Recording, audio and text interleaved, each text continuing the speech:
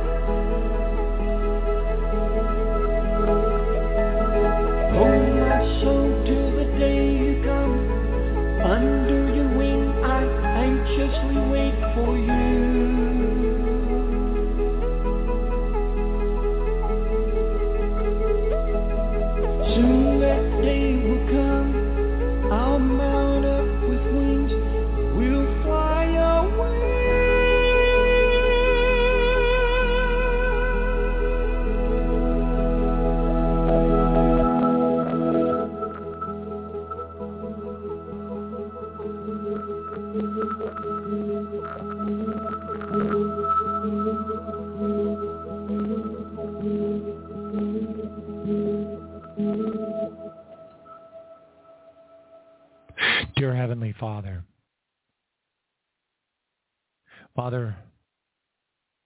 we don't want to be stuck here,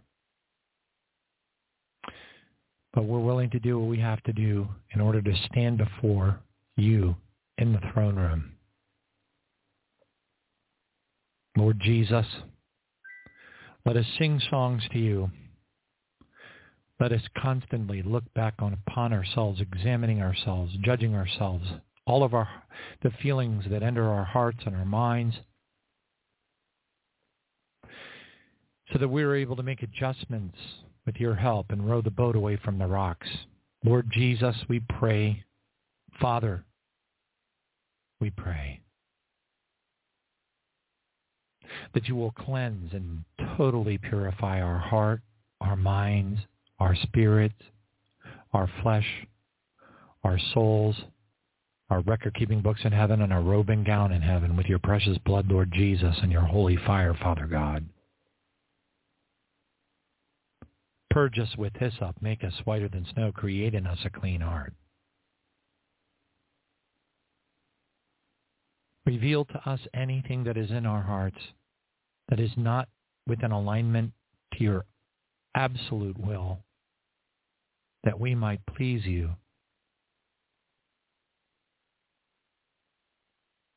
That we may walk in some level of assurance that our occasional deviations from your perfect will are relatively minor and quickly course-corrected by the presence of the Holy Spirit in our walk and our desire to please you because you're our Father. And you have done so much for each of us. Your mercy is beyond our comprehension. Your long-suffering is beyond our comprehension. Our destiny is beyond our comprehension. We don't know what the future holds for each one of us, and it could be, and we expect it to be quite different for each one of us because it's just geography, really. Depending on where we are and what the dynamics are around us at any given time, anything is possible. As it was with our brother David Wilkerson, who I'm sure is quite thrilled and unbelievably happy to be in his city mansion within view of the Crystal River and the throne room. When you took him home in the car wreck shortly after he left the ministry, no surprise there because the scripture says, he who takes his hands from the plow and looks back is unfit for the kingdom of God, and out of your mercy, I believe with all of my heart, you took him home immediately. But so many of us don't look through the whole world and all the dynamics around us through earthly eyes instead of heavenly eyes.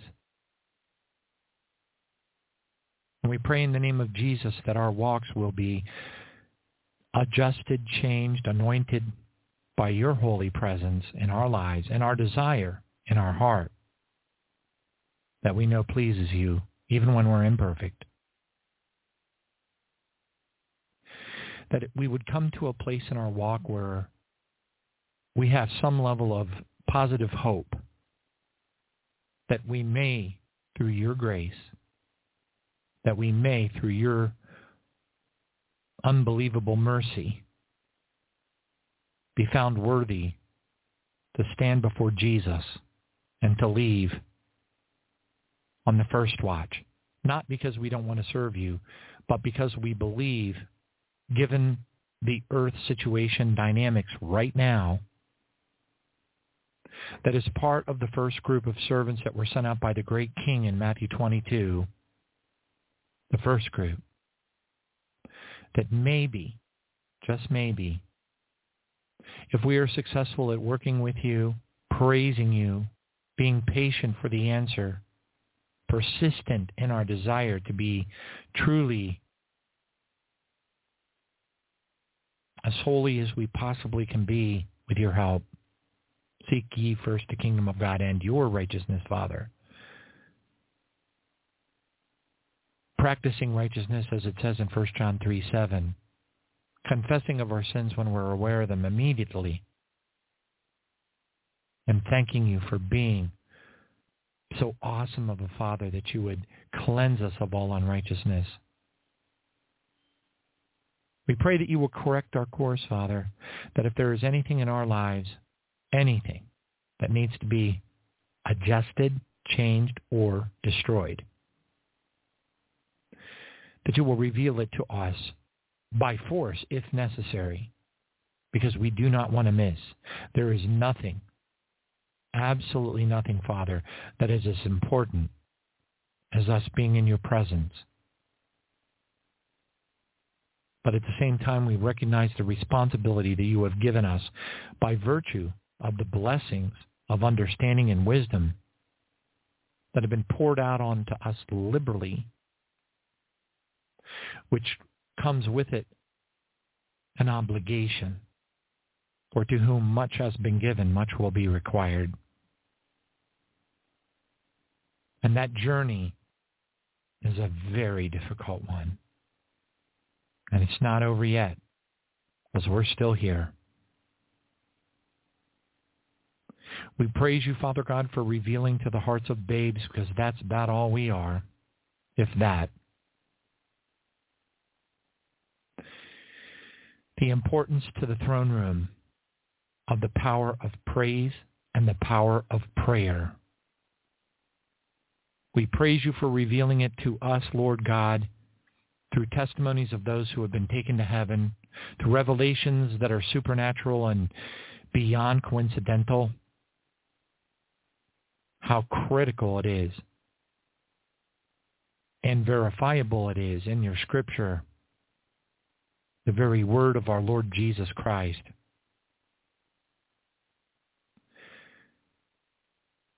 That prayer and praise are bar none the single most powerful thing and the greatest way for us to serve you. Because in this very dangerous world as it grows and continuous and, how would I put it?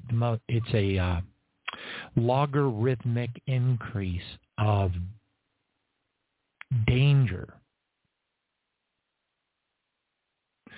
For those of us who are overtly professing you as our Lord and Savior, for those of us who unabashedly are okay with wearing a big, bright red Jesus T-shirt or a big, bright white or whatever colored Jesus ball cap or whatever we may do to strike up a conversation with another believer and touch other people's lives just by virtue of seeing that powerful name. Recognizing that in today's incredibly unbelievable satanic dynamics, it potentially could result in a beating, in a shooting, an unbelievable persecution. But Father, we praise you because there are those of us who believe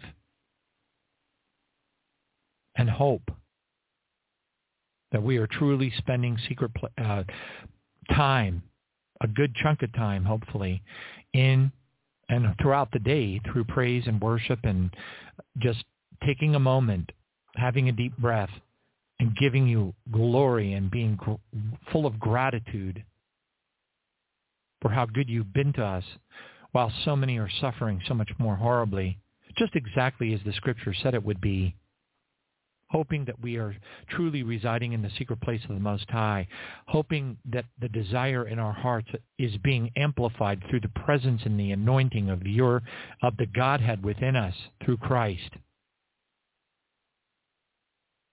and that it pleases you, and that we maybe, by virtue of all of these efforts that are in harmony with your will, are found worthy for the divine protection and promises that are given to so few because they don't understand the prerequisite behavioral patterns and expectations from the throne room to receive those divine protections that are specified quite clearly and certainly metaphorically in many cases in Psalm 91. But at the same time recognizing that those same protections were afforded the apostles, those same protections were afforded many of the believers in the early church, but yet at the end, at their end, where they were put to sleep by less than pleasurable means, they still sang praises to you, being no different than our Lord Jesus as he struggled to his death, which turned into incredible life and light.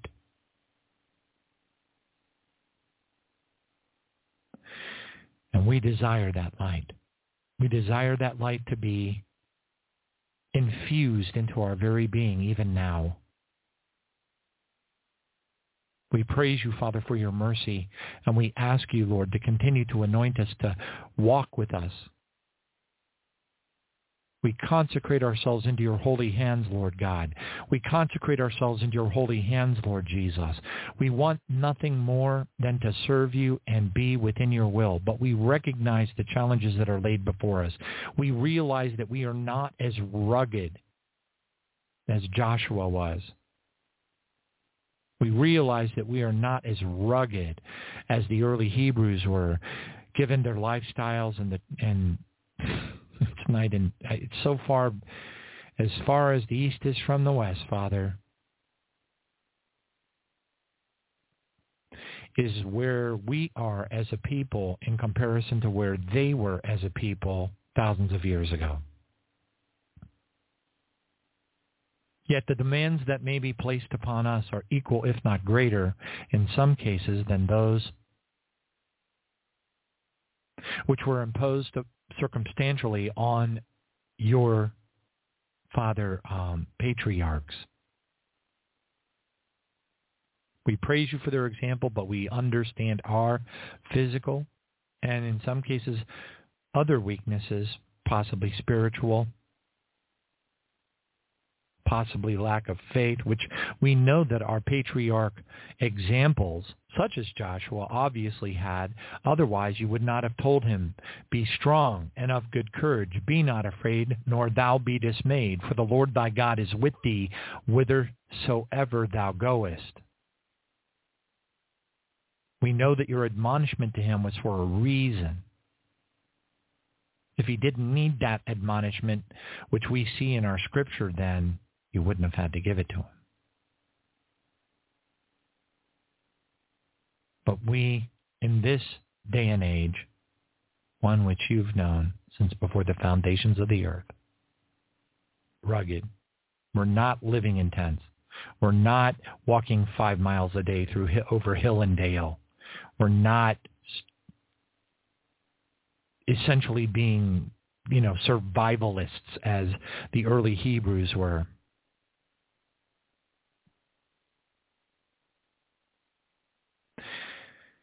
So that puts us at a great disadvantage, Father, in the sense that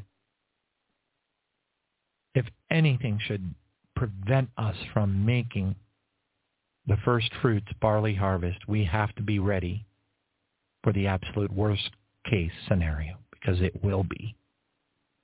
Therefore, we lay our lives into your hands and we pray, Father, please, please, we beseech you, whatever it is in our lives that is not right, whatever it is about us that we need to change now, whatever preparations, whether it be earthly or mostly spiritual, of course, way more spiritual than earthly. Allow us to walk in that holy will, that divine harmony. We pray in the name of Jesus that you will encourage us with supernatural occurrences in our lives that I call them mini miracles, you know that. Impossible sightings of 11:11. Scriptures that are shown to us that were the very same scriptures we were just talking to somebody less than a day ago about. Popping up on our cell phones, showing up in our email inboxes, impossible coincidences everywhere, showing us that we're walking the way that you want us to walk. We're not perfect. We won't ever be. Our sin is always before us, and in sin our mothers conceived us. We pray that you will cleanse us always. For you, Father, even you,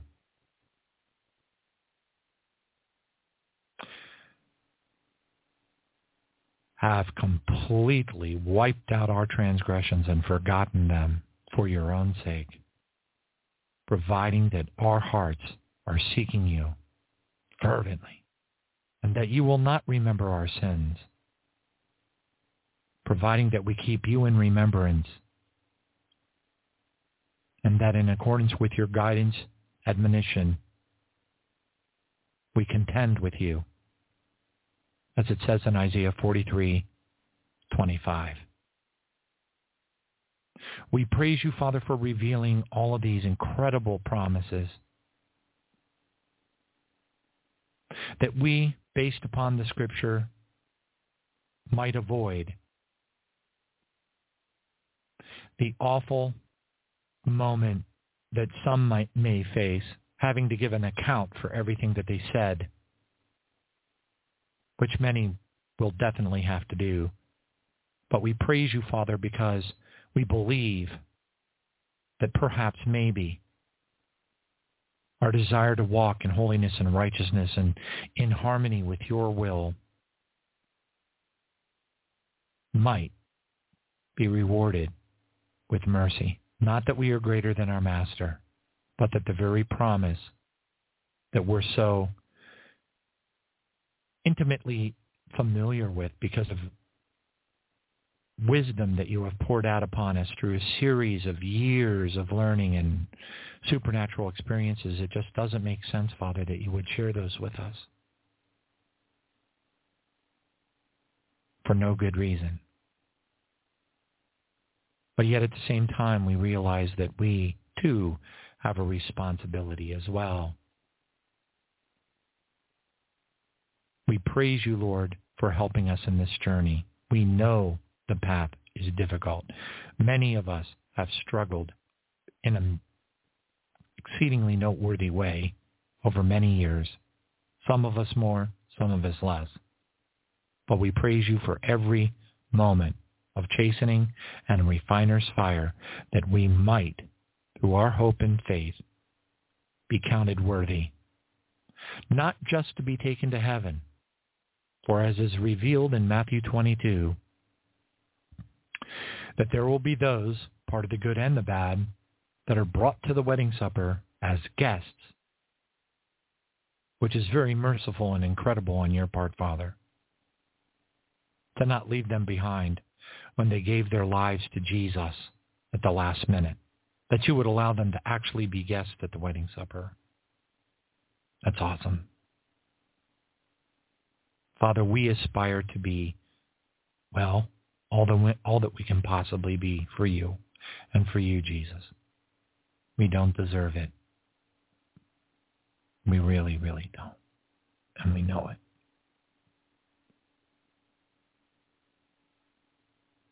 We pretend not to understand all these dynamics. We know we are utterly unworthy. We know, like King David, we have messed up real bad, even when we should have known better. And it will be only through your grace and mercy, Father, that we might still, through your mercy and grace, that we might still be chosen,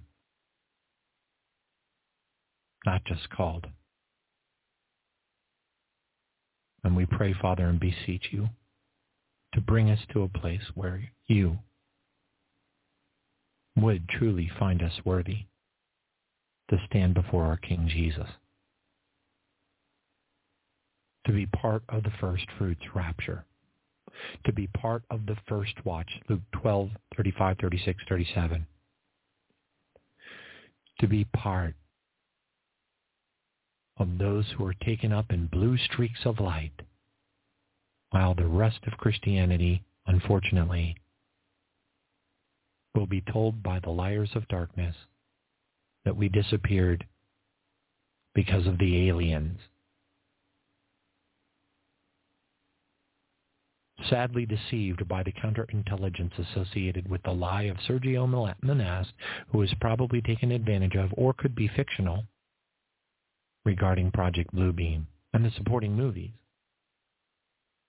So easy are we in our flesh to be deceived, to stop listening and think that we've come to some place of understanding. All we know is what we hope. And we know there's got to be error in our understanding. But through that hope and our desire, our hope and our faith in your mercy, Father, we have to believe we have to believe that you would not want us to suffer, to be cast into the streets,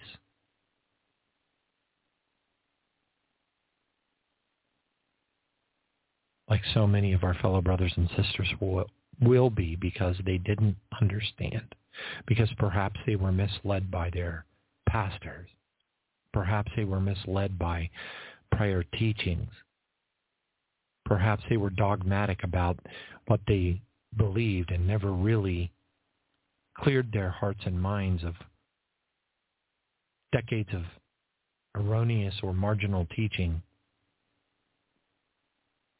to be able to receive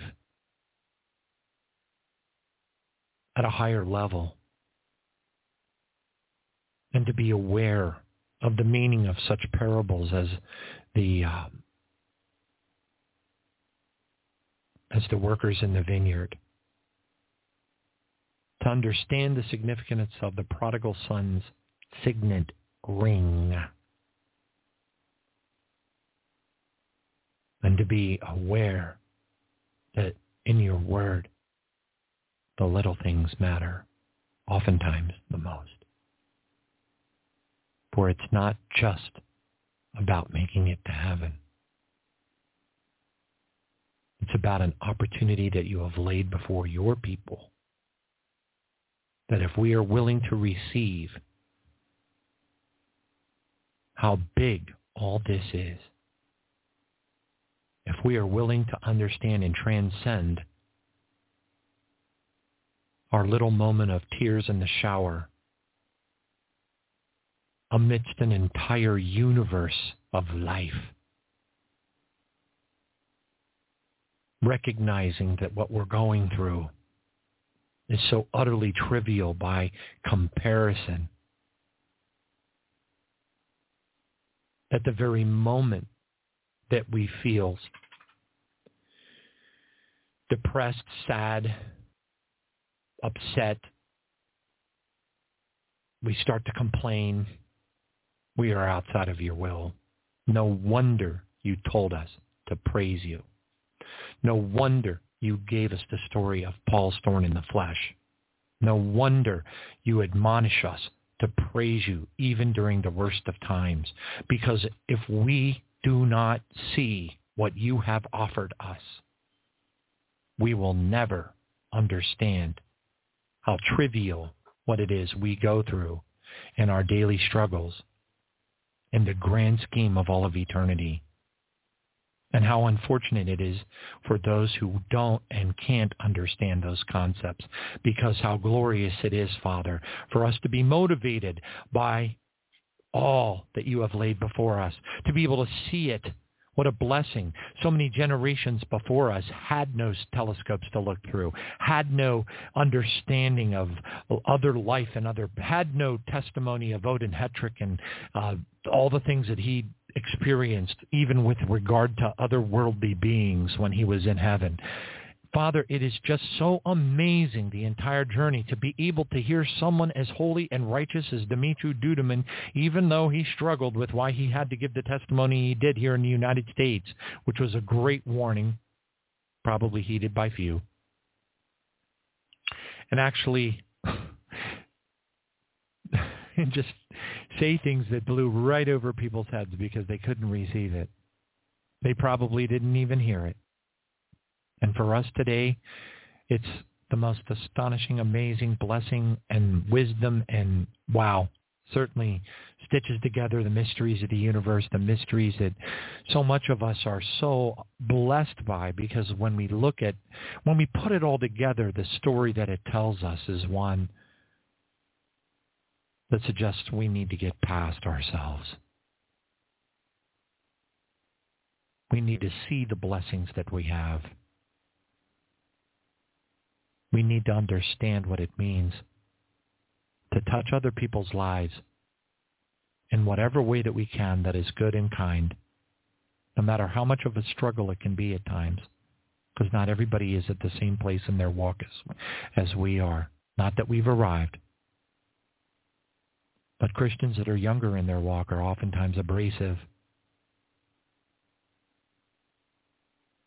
Give us the grace that you have, Lord Jesus, to be able to bring people along, to touch people's lives, to pay for people's groceries with the abundance of your blessings upon our lives, to call down angels by an innumerable company, an untold number, such as that which is referred to in Hebrews 12, verse 22.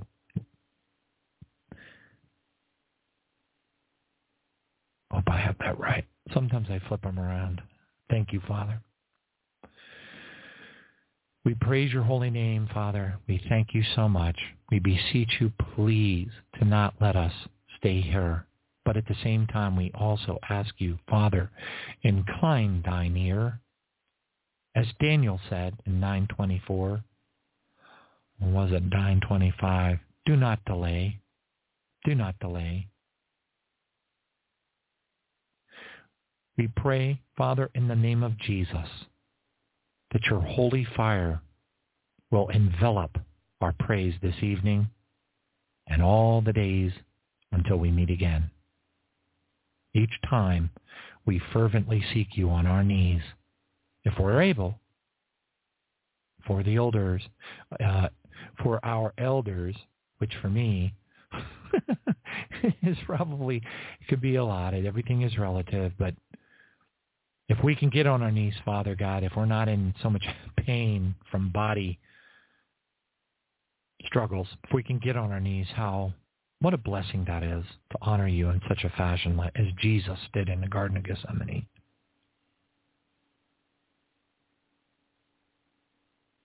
Let us seek you with all of our heart.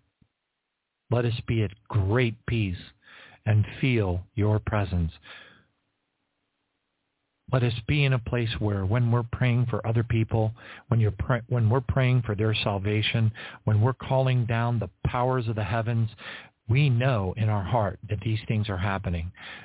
We're not naive enough to believe that 100% of the people of the world are being touched by virtue of those prayers, because they're, as we know from our own personal experience in some cases, that it's not 100%.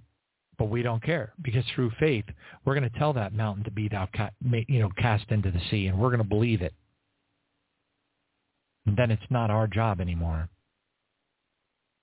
We're speaking out of faith. We believe it with all of our hearts, and we stand by it in the mighty name of Jesus. And at that point, the power works in accordance with thy will. Thy will be done on earth as it is in heaven. We praise you, Father God, for we know that you would not want one to perish. We praise you, Father God, because we know that the darkness that has fallen upon the earth has brought so many to a place that is probably in many cases, not all, irreconcilable. I never thought that I would see that time, but surely we have. Where the possession of the person is so, what's the right word? Well, perfect, as Father Malachi Martin put it in 1998 on Coast to Coast AM with Art Bell. Perfect possession. A dynamic which is exceedingly hard, if not nearly impossible, to overcome, for the person is completely and utterly unaware of you, completely, utterly unaware of Jesus, completely devoid of all spirituality, and utterly and perfectly possessed by some of the worst demons that could ever be imagined. But why wouldn't we expect it when the Antichrist himself is doing precisely what is in our Holy Bible, what has been prophesied since 1918, 1919, which was told to FBI agents in 2008 when the lying entities from the bowels of Sheol initiated the Antichrist himself. Oh Lord, if we could only pray that as many of our brothers and sisters out there would be able to be blessed by receiving these things early on enough that they might not have to be left behind for further refinement.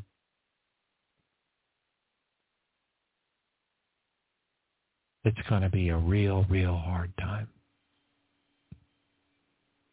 And we pray, Father, in Jesus' name, that we are found worthy truly to escape all these things. We praise you, Father God, for showing us in Daniel 12,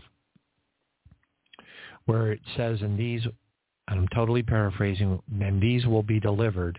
The Hebrew word actually means a slippery escape.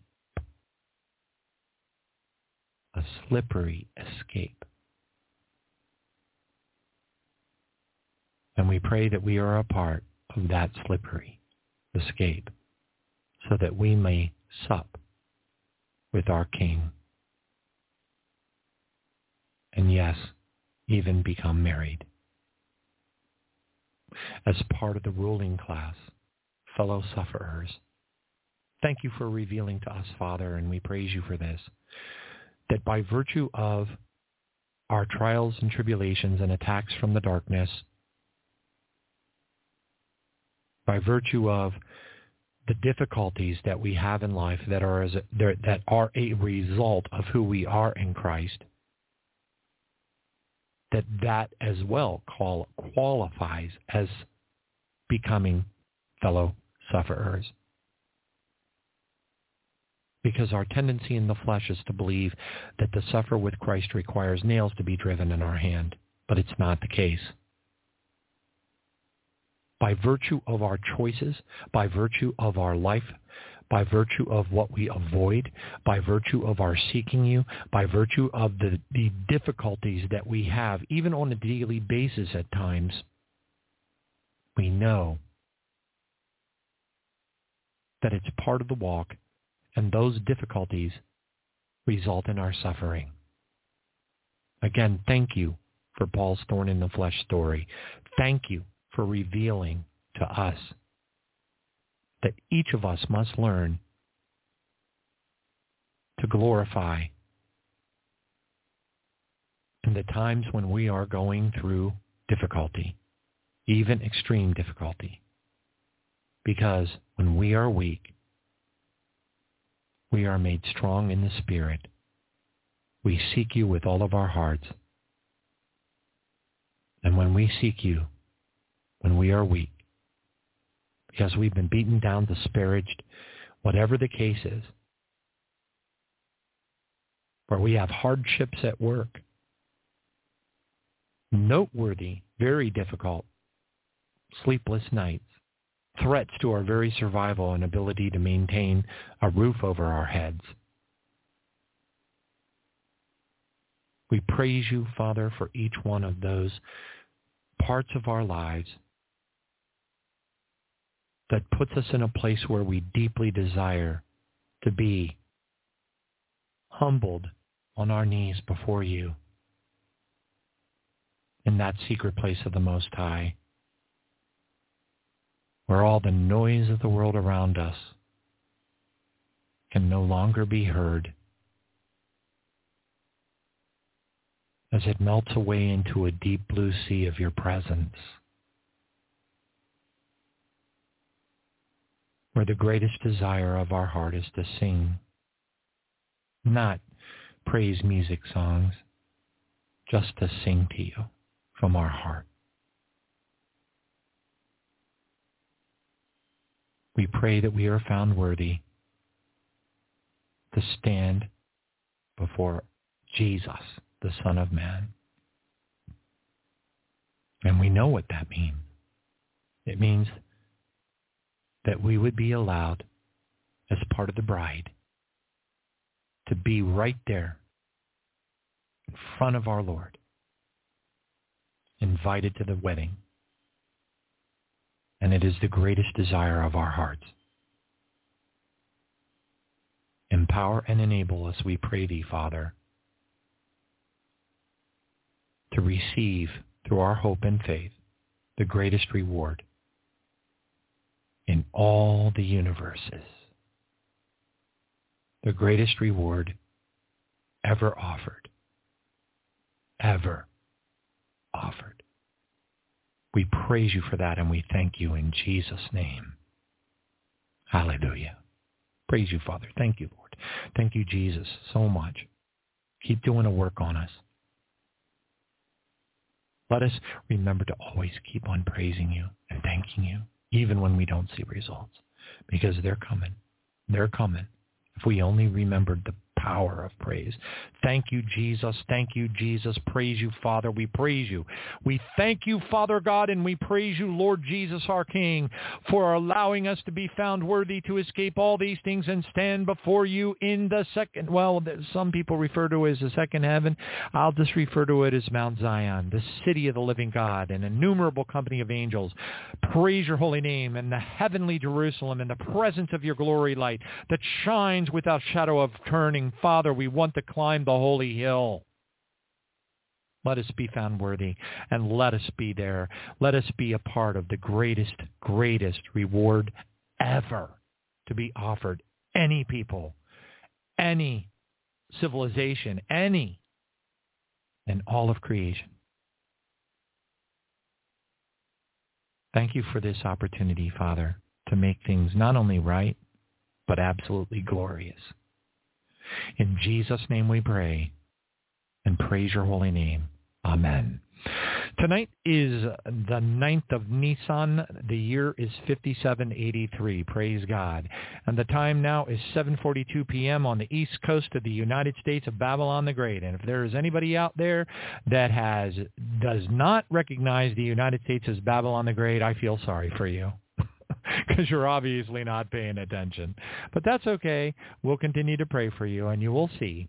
Hallelujah. Thank you, Jesus. Hallelujah. Thank you, Jesus. We praise your holy name for the revelations that you have placed upon our heart, that we are not tarnished in our understanding of things because of past training and past preachings and learning, but we are renewed by virtue of walking away from those past trainings and past learnings and just simply looking at the reality that we live in right now.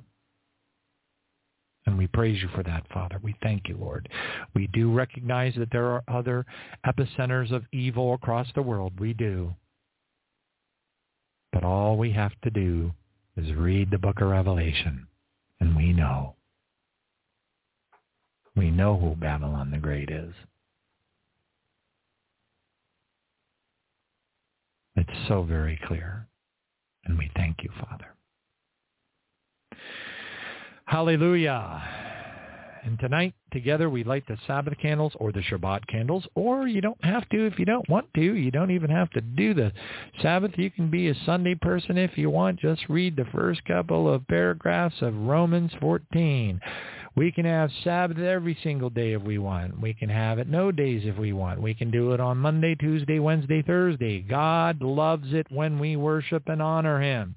And tonight together I light the Sabbath candles. I like to light 3, one for the Father, one for the Son, and one for the Holy Spirit, the often forgotten God, which to me is hard to believe.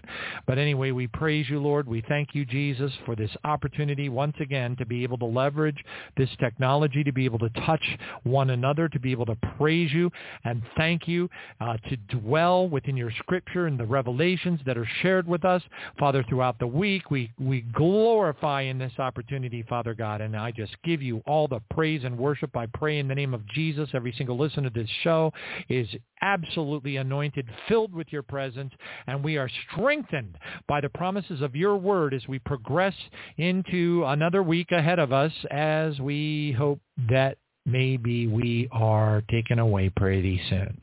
And we know it's close. We just don't know how long we might be here. But that's okay. We're in your hands, Father. We're in your hands, Jesus. We give you all the praise and glory forever and ever. Amen. The Hebrew Kaddish. Baruch atah Adonai Eloheinu melech haolam borei peri hagafen.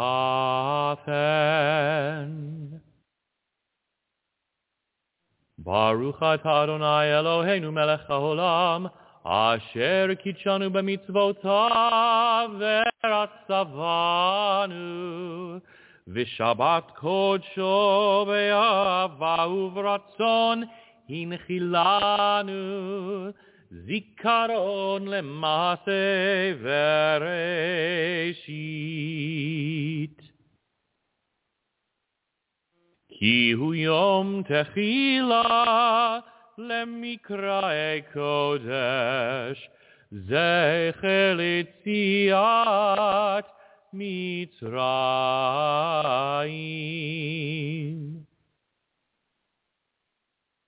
כי בנו בחרת, ואותנו קידשת מכל העמים, ושבת קודשך באהבה וברצון הנחלתנו. ברוך אתה אדוני מקדש HaShabbat. Praise God. So before we proceed forward, I do want to share with you some good news for all of us. And that is that the analysis that came from Tucker Carlson on his show, and also Alex Jones on his program, and many others, by the way, of the Bill S-686, the claims that were made by Jones, the claims that were made by his guests, the claims that were made by Tucker Carlson and his guests, and many others were incorrect. Praise God. I have easily 20 years of reading legal contracts, regulatory requirements, bills, all kinds of stuff. And I understand how they work very well. And I read every page, all 55 pages of S-686 by myself because it was too vital. Long story short, there is going to come a time, I don't know when that is. And you know what? It might not even happen before we're evacuated off this alien demon-infested rock, which it is. But it also has a lot of our brothers and sisters that need our prayers right now, and the angels, the help of angels, that we can't see, but we know that they're there. And we know, look, simple as this. If left to his own devices, which it's getting real close to that day, by the way, if left to his own devices, Satan would simply wipe out, slaughter, and have all of his demons drink the blood of every human on this earth. So we already know that there is a restraining force still in effect. So when you know what the end game is, which is destroy, wipe out, and utterly slaughter every single human that is part of the Adamic bloodline and has the Spirit of God breathed into them at birth, that is exactly what Satan wants, period, end of story. And so if he could, he would. There's no doubt. So by virtue of the fact that we are still here, we already know that there is a restraining going on.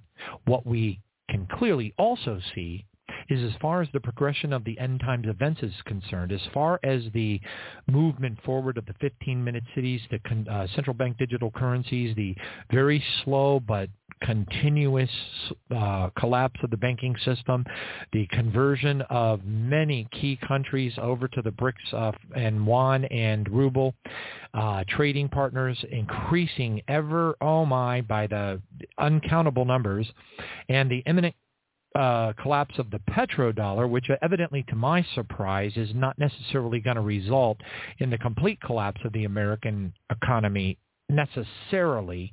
It'll probably be more of a controlled demolition.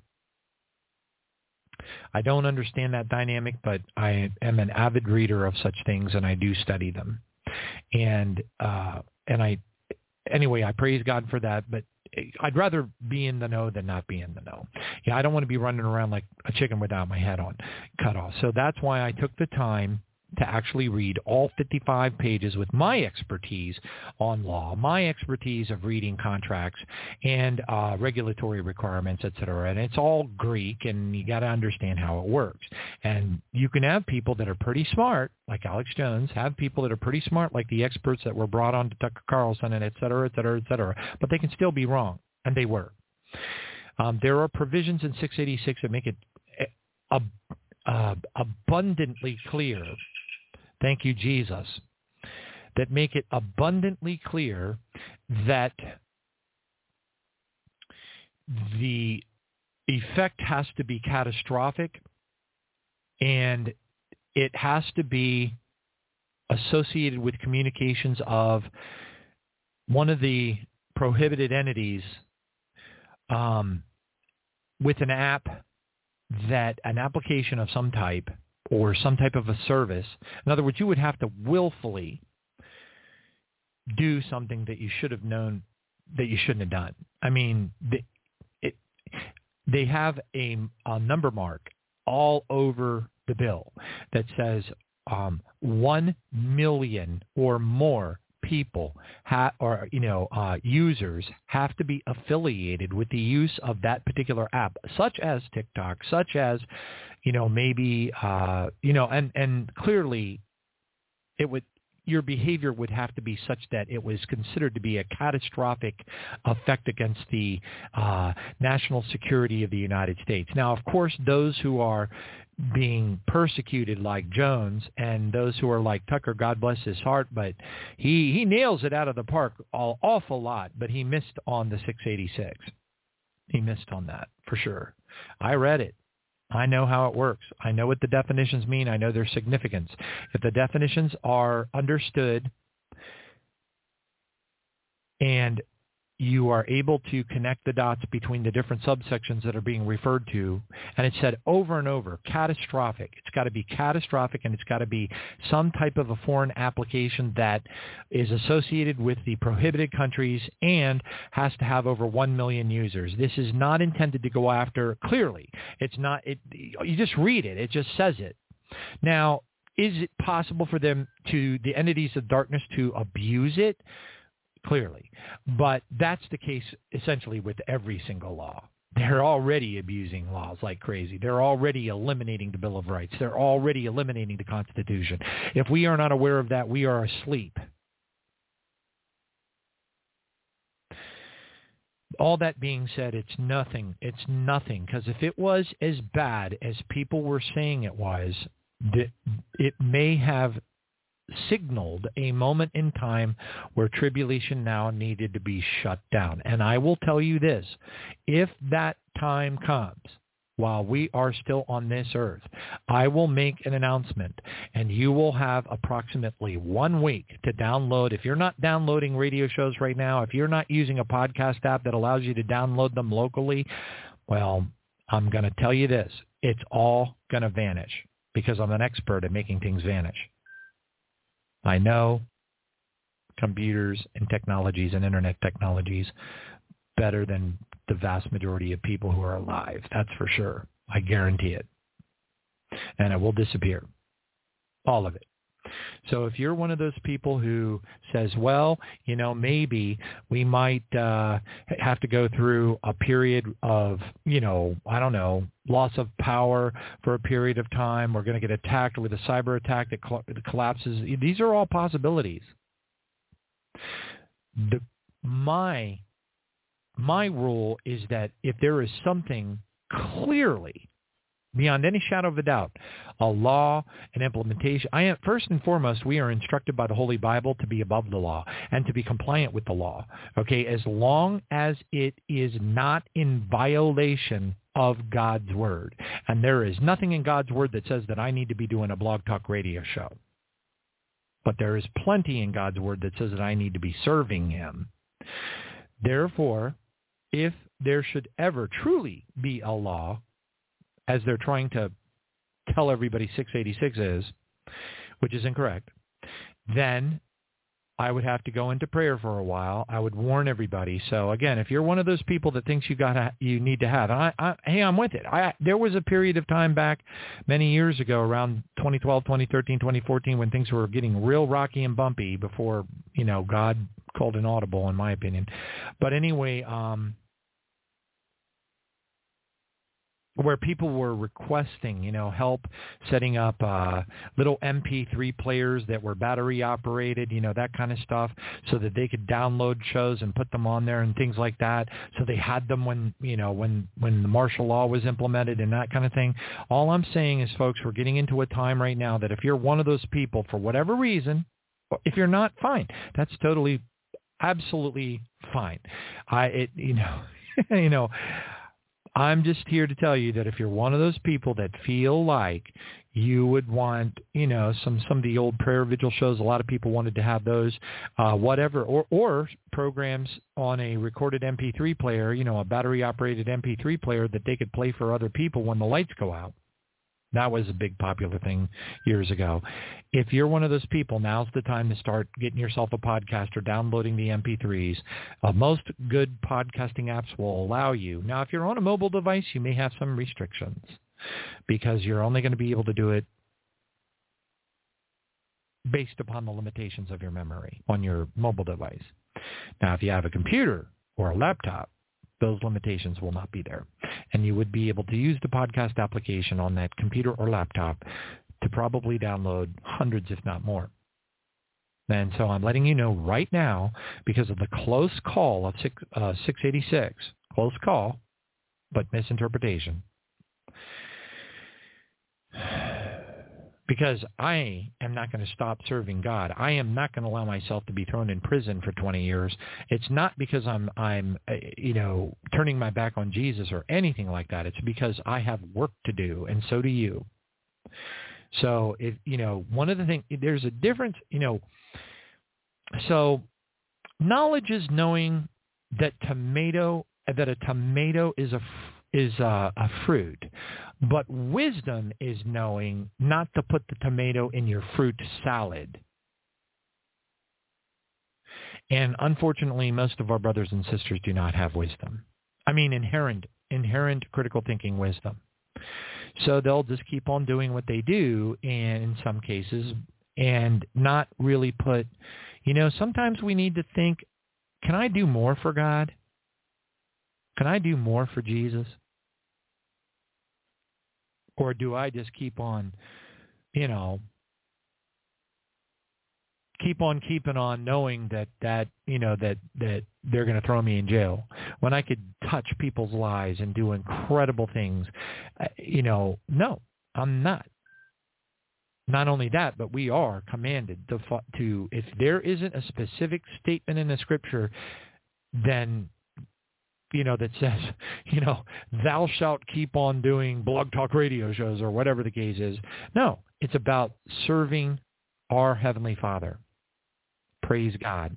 And that can be done in so many ways, including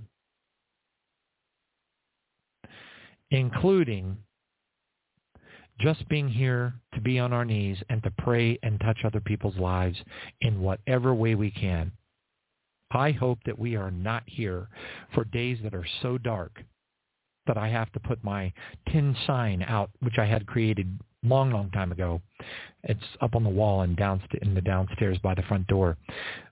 I hope we don't live in a time where I have to put that sign out and nail it to the tree in my front yard, because if it comes to that, it's going to be a very dark time. But I'm not taking the Jesus sign off the back of my car. I am not taking down the 5-foot purple Jesus flag that waves in the front of my house, and I am not taking down the large red magnetic Jesus sign that is on my the steel door in my front house. And it's not steel because I'm afraid of somebody breaking in, because if anybody wanted to, they could. It's just because that's what was there when I bought the house 22 plus years ago. So anyway, but I'm not taking it down, period. So that means I'm going to be targeted by a bunch of perfectly possessed entities that have corrupted themselves so badly that they're irreconcilable. Then I don't believe it will happen. I believe that there's power in the name of Jesus. I believe that there is power that was given to us.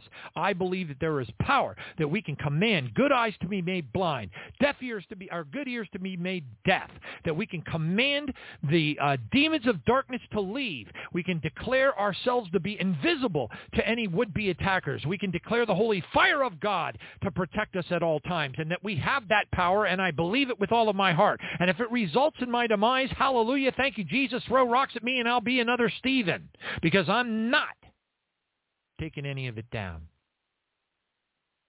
Perfect love casts out all fear. Stop serving God? Did Peter stop serving God? Did any of them stop serving God? Look what happened to John. I mean, really, the only one who didn't get killed, and look what he had to go through. But now we have the book of Revelation because of that suffering. But I don't know about you, but I ain't a big fan of being dipped into boiling oil.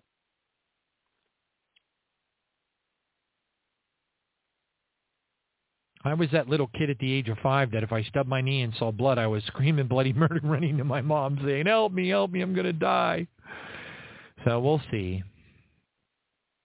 But whatever it is we have to go through it just like Jesus.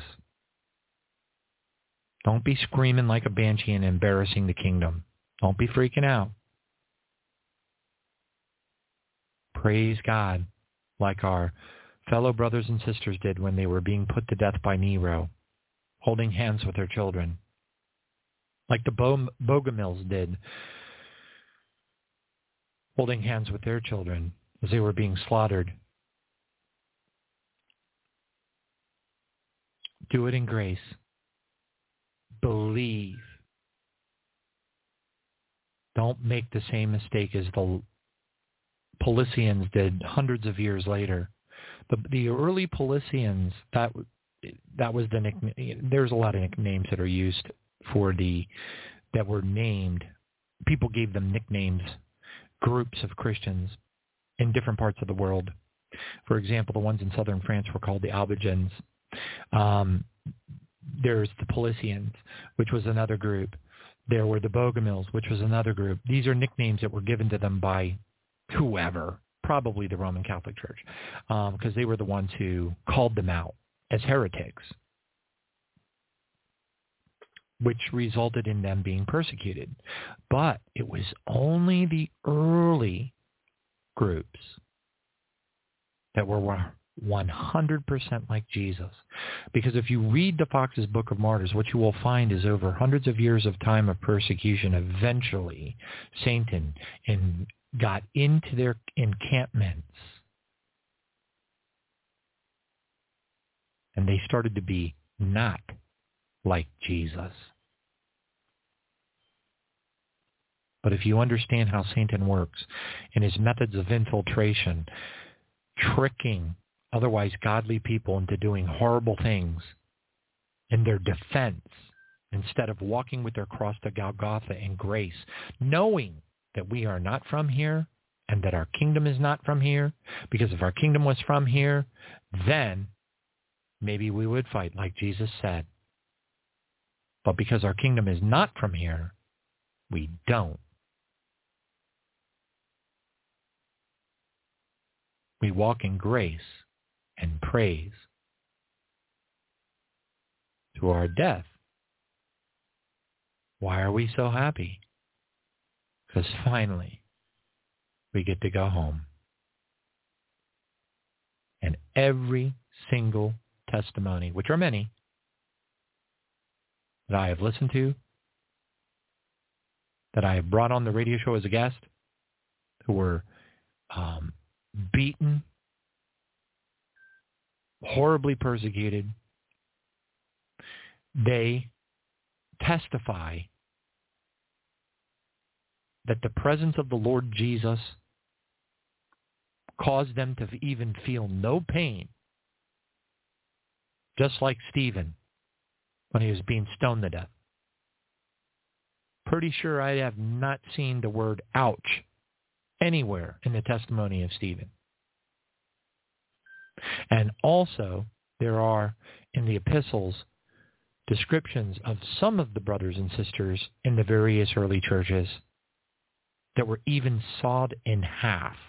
Can you imagine that? Never mind those who were burned at the stake with their children. I honestly believe with all of my heart that if with God's grace, long-suffering, mercy, and given all that we've been shown, I have great, great hope that we will be gone from this place long before those days come. But I also believe with a chill down the back of my spine that if we don't make the first fruits barley harvest, I'm not sure I know why we wouldn't, but if we don't, knowing what we know now, being here on the earth when NASA comes on TV and tells everybody that the aliens took the people, and realizing we're still here.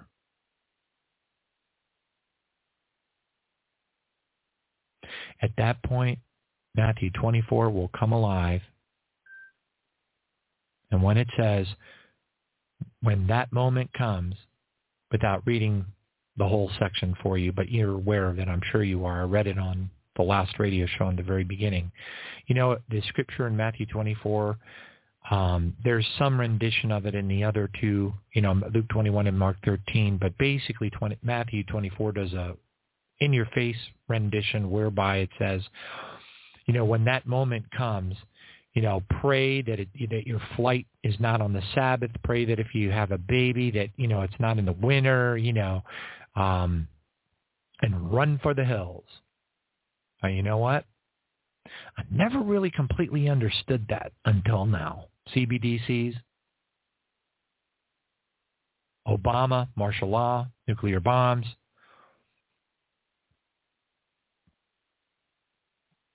A really, really dark time. Mandatory vaccinations. Absolutely being cut off from all ways, all methods to eat, to buy and sell, because we refuse. We're not going to be injected. There's a reason why the Bible says, get out of town. Pray that your flight will not be during this time. But haul cheek. Okay? Now that we know exactly what is going to befall all nations. Now, they may have a difficult time, as they always have, with the United States. To some degree. But they'll figure out a way to get around it and clamp it down. Believe me.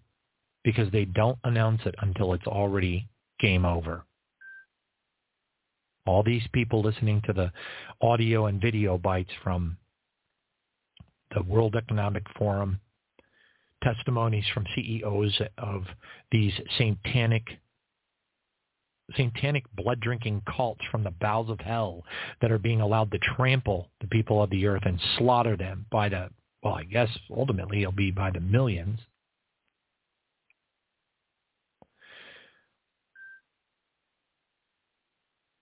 When they talk about those things openly on the videos, the only reason they do that is because it's too late to do anything about it, and they know it.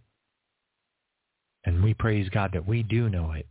Let that be a motivation for each of us to seek God with all of our heart, to fall in love with him, to fall in love with Jesus, and to present our bodies holy and acceptable as our spiritual service of worship to you, Father. So I did want to share about 686. I'll mention it briefly probably on the next program on Sunday or whatever, but I did want to let you know about that and also give you a heads up because we're getting real close to whatever version of lockdown we're going to. Now, there are other countries right now that are already being locked down.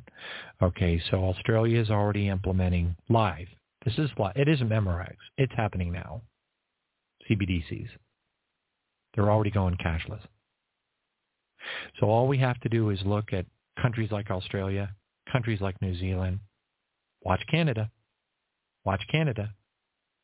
They're going to be way ahead of the United States because they always struggle with this country because each state is essentially its own country.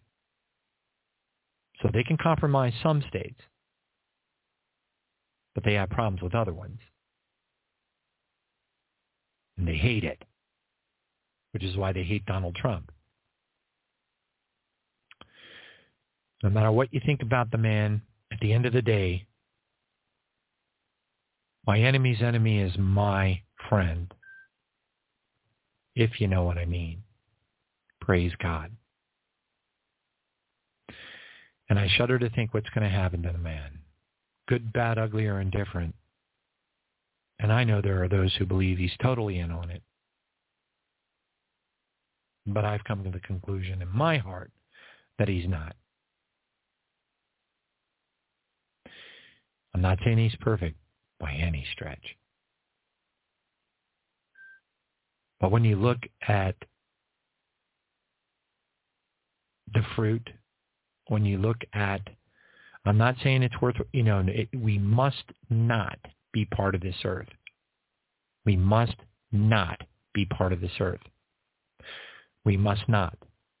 And we must not look at anyone on this earth except Jesus. That's it. He is our first love. The rest of it is just a movie. But we are commanded to watch. We are commanded to watch and pray. Watch and pray. Our citizenship is in heaven. The moment that we allow ourselves to be emotionally pulled in to the events of the earth, we are at enmity with God. You do not want to be at enmity with God. Pray for the lost. Pray that we are found worthy. Because I can tell you, in my condition, walking around with a backpack and trying to get far enough out, really, there's no place for me to run. I might as well just go ahead and turn myself in and say, here, take me to a FEMA camp and start beating me now. Because, all you got to do is look on a map at Tampa, Florida, and you'll know exactly what I'm talking about. There's no escape here. There are no mountains to run into. There's no place to go. And besides, if you're not on the tippity top of the Appalachian Trail, okay, you're going to get hit by the event. Before the wheat harvest, you're going to get killed by the massive mega tsunami that's going to wipe out 22 million people on the east coast of the Babylon the Great, this country, eventually. But we haven't even seen the Cascadia subduction zone event. I would have thought that would have happened a long time ago, but it hasn't. We haven't seen the civil war that has been prophesied by many, but especially by Dmitry Duduman, David Wilkerson, others. There's so much we haven't seen yet. And as far as I can tell, they're prerequisite events. But I could be wrong. That's why we have to stay at the ready. Now. Glory to God. Thank you, Jesus.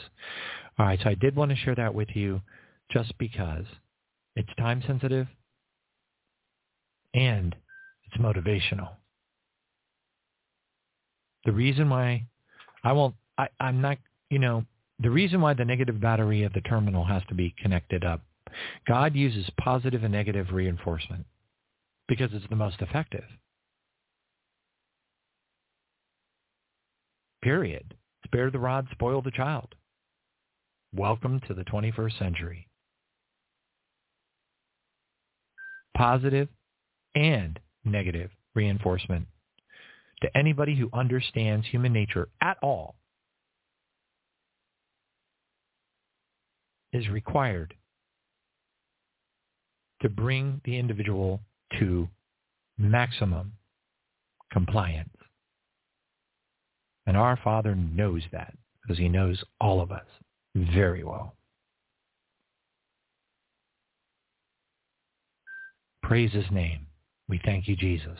Hallelujah. And on that note, I've been babbling long enough. Let us just take a moment to focus our eyes on our King and give him glory. In Jesus' name.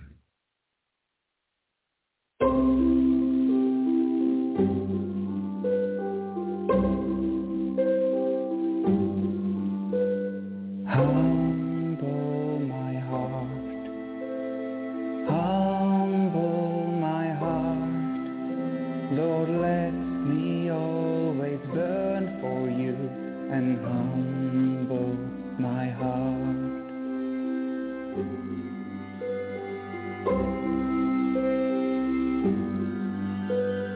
Humble my heart, humble my heart, Lord, let me always long for you and humble my heart.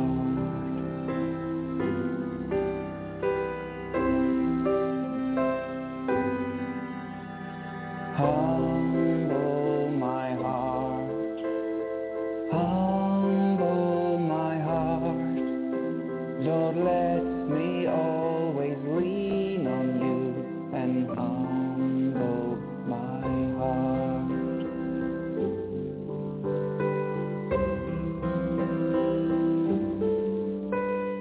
Humble my heart, humble my heart, Lord, let me always walk in you and humble my heart.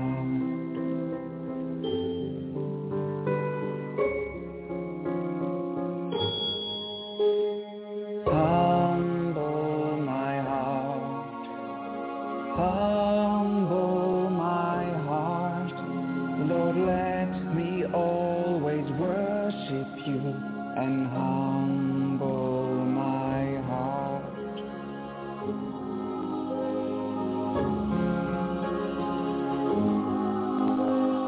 Humble my heart, humble my heart, Lord, let me always trust in you and humble my heart.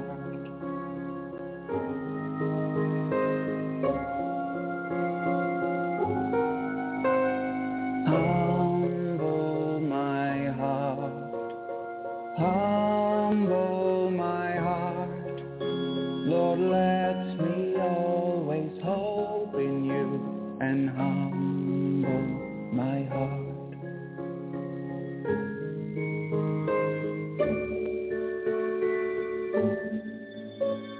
Humble my heart, humble my heart, Lord, let me always follow you and humble my heart.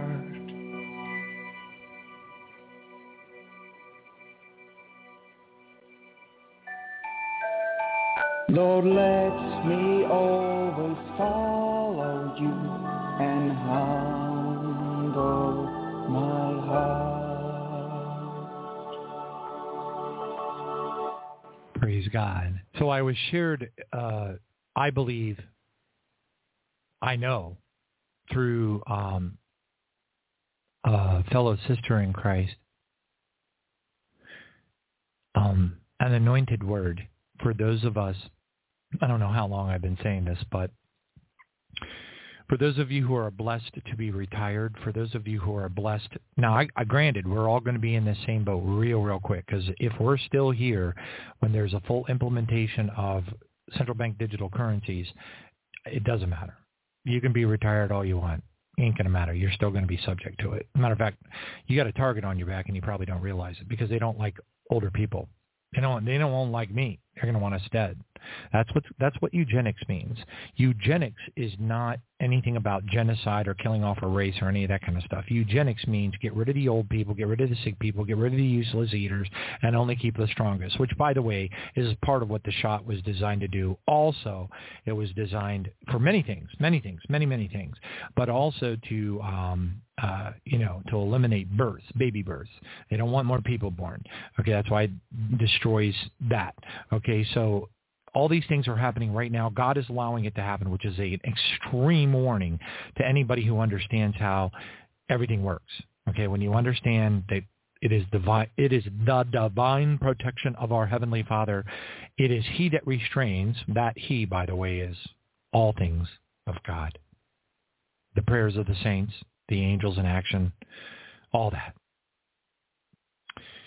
And we are, so all that aside, for those of you who are truly blessed, at least at this moment in time, to have retirement income or whatever the case is, or, maybe being able to survive on Social Security as hard as that is, or you have some other form of income, those of us who are working in the workplace right now, I have not met a single one who is not feeling all day long pretty much that they are in peril. And it's a type of a thorn in the flesh, but that's okay. Sometimes we just need to have a thorn in the flesh. It's a good thing. Doesn't feel like it's a good thing at the time, believe me. But here's the thing. So out of the clear blue sky, I was sent a word from Charles Spurgeon by someone who I wouldn't have expected it from. But I was. I'm going to read it to all of you out there who are in the workplace still, because I empathize. I empathize with you. Now, some of you may have low-key jobs where you're safe as long as you don't stir anything up or flash across in front of the HR people's face. You're okay. All right? But for many of us, our work situation is a thorn in the flesh of, it's kind of like a thorn in the flesh of sorts. It's a blessing, and it's not so much a blessing. It's extremely hard nowadays. And you're always feeling like you're in peril, because you are. Now, all that being said, I'm going to share with you this Charles Spurgeon's Daily Help that was sent to me by another believer out of the clear blue sky. And it was so apropos, otherwise known as appropriate. And it is from Spurgeon's Daily Help. Now, I'm going to share with you this because the believer that sent it to me was kind enough to share with me this information as well. So this is coming from an app. I do not know if it's available on Apple, but I do know it's available for Android. It might be available on Apple for all I know. I don't know. But let me go back and just make absolutely sure I give you the proper name for it. But it's really kind of cool, and you're about to see how cool it is. Hopefully. Okay, so let me just go ahead and say, yeah, there we go. Okay. So you will know the app when you're in the App Store because it will be entitled Daily Spurgeon Devotional, and it'll simply have a purple circle. It's on a white background with a purple circle and a white cross. And that's it. But that's the one. So if you search on Spurgeon's Daily Help or just whatever, Daily Spurgeon or whatever, you should see it right at the top. Now I'm going to read to you what was sent to me. This is absolutely, well, anointed, especially for today, especially for this time, for the believers who, if for any reason, lose their jobs. Without a miracle from our Lord Jesus Christ, they will lose everything else and become homeless. Because that's what's happening to millions of people right now, even though it rarely makes the news. Once in a while, it does.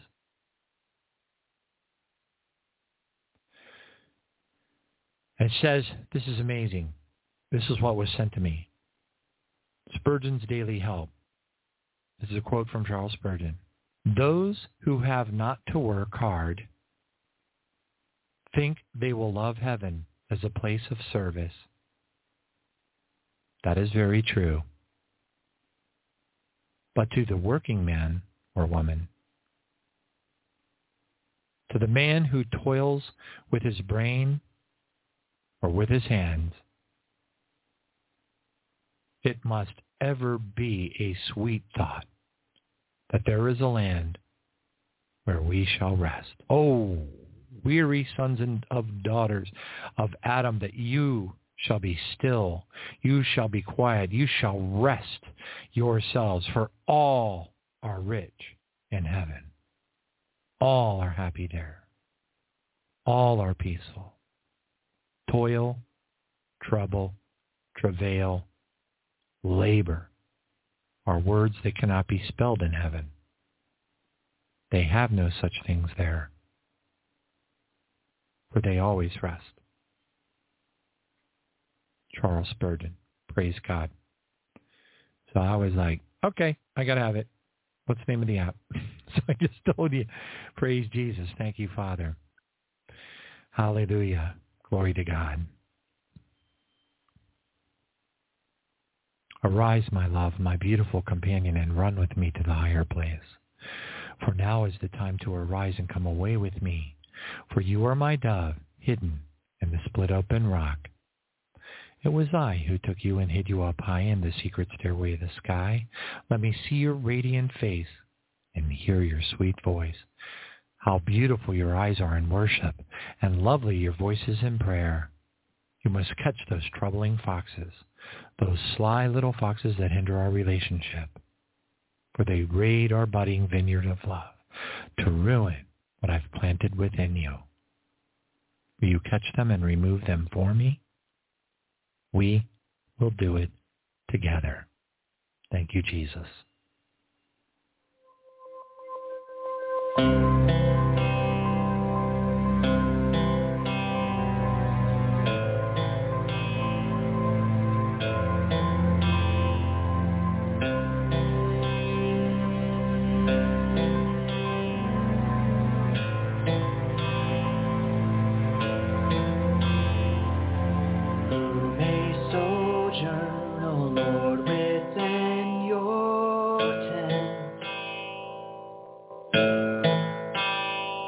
To dwell upon your holy hill ascent, the one who walks along a blameless path, in all he does are only righteous acts. And even in his heart he speaks the truth. And even in his heart he speaks the truth. No slander will you find upon his tongue.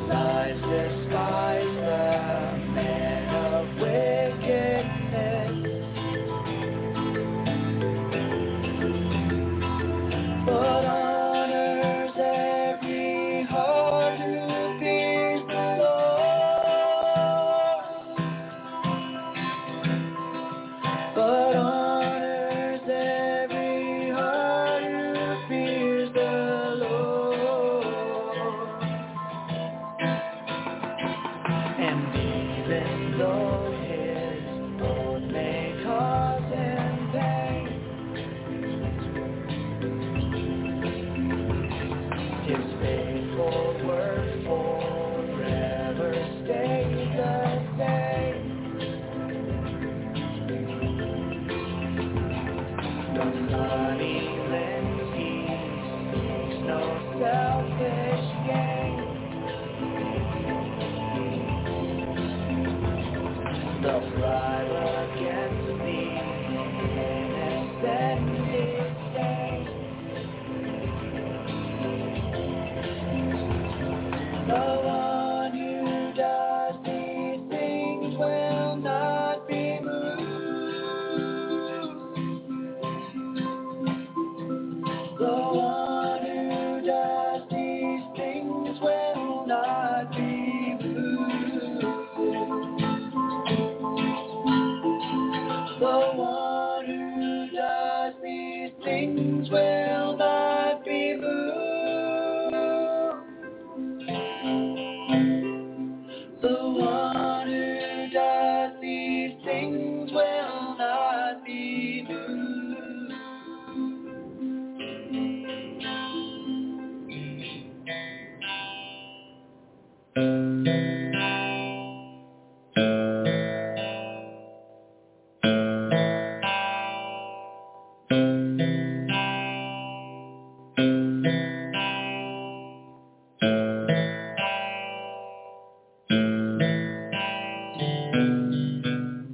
Praise God. Father, we praise you, and we ask you to make us an instrument of peace. Where there is hatred, Father, we pray that you will help us to sow love. Where there is injury, help us, Father God, to share pardon with those, to help them. Where there is doubt, help us to share our faith. Where there is despair, help us, Father God, to share our hope. Where there is darkness, Father, help us to share the light of Jesus. Where there is sadness, Lord, let us bring joy. Father God, we pray in Jesus' name that we may seek to be, not to be consoled ourselves, but to console others, and to not so much to be understood ourselves, but to understand others. Not to be so much loved, Father God, as to love others. For it is in giving that we receive. It is in pardoning that we are pardoned. And it is dying of ourselves that we are born to eternal life. We praise your name.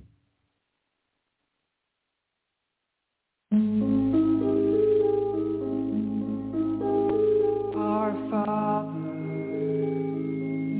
which art in heaven, hallowed be thy name. Thy kingdom come, thy will be done, in earth as it is in heaven. Give us this day our daily bread, and forgive us our debts, as we forgive our debtors.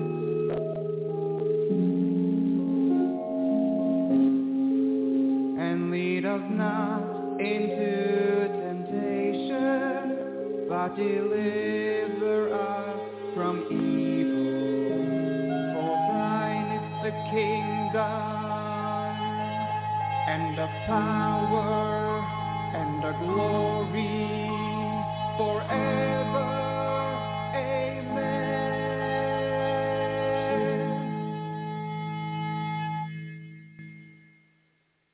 Holy Lord Jesus, please cleanse and totally purify our heart, our soul, our mind, our flesh, our record-keeping books in heaven, and our robe and gown in heaven with your precious blood and your holy fire.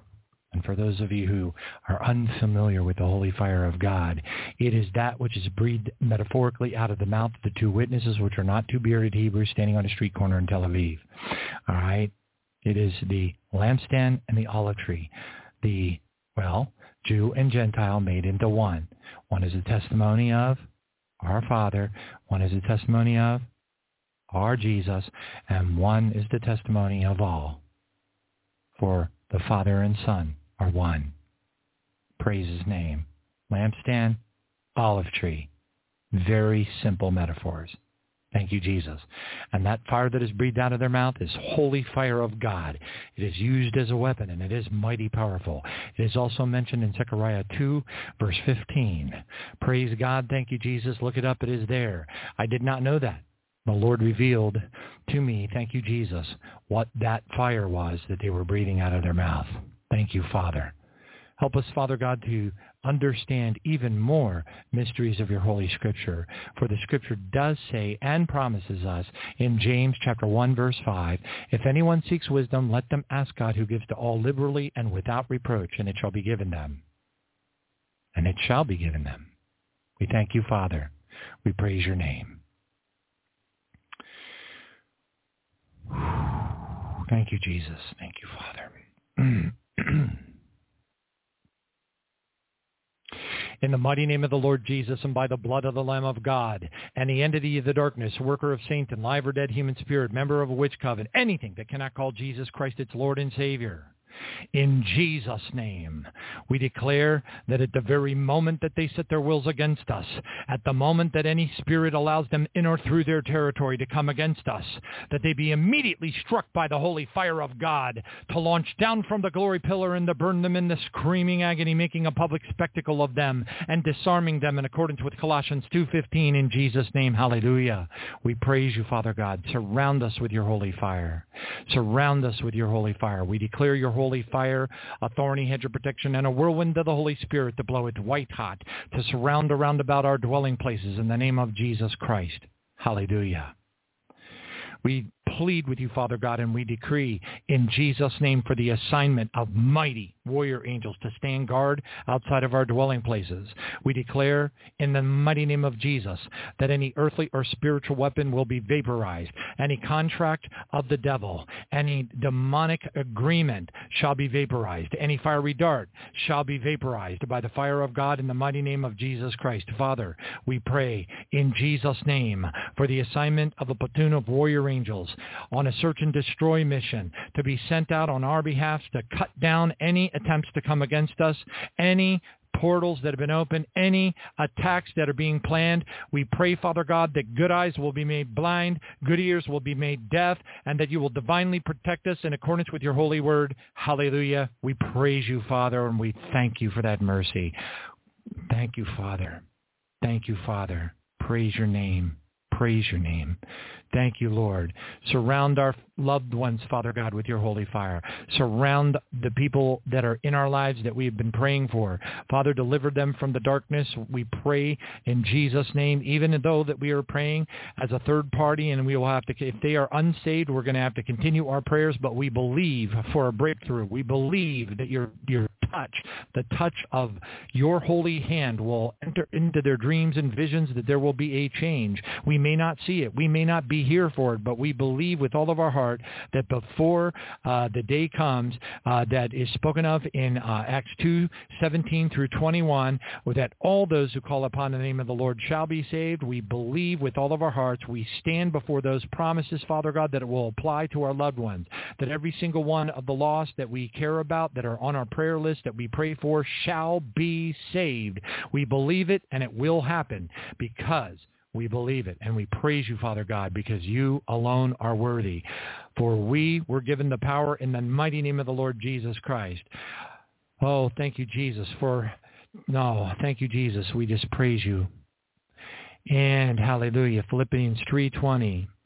Now to him who is able to do exceedingly abundantly above all that we ask or think, according to the power that works in us. Hallelujah. We praise you, Jesus.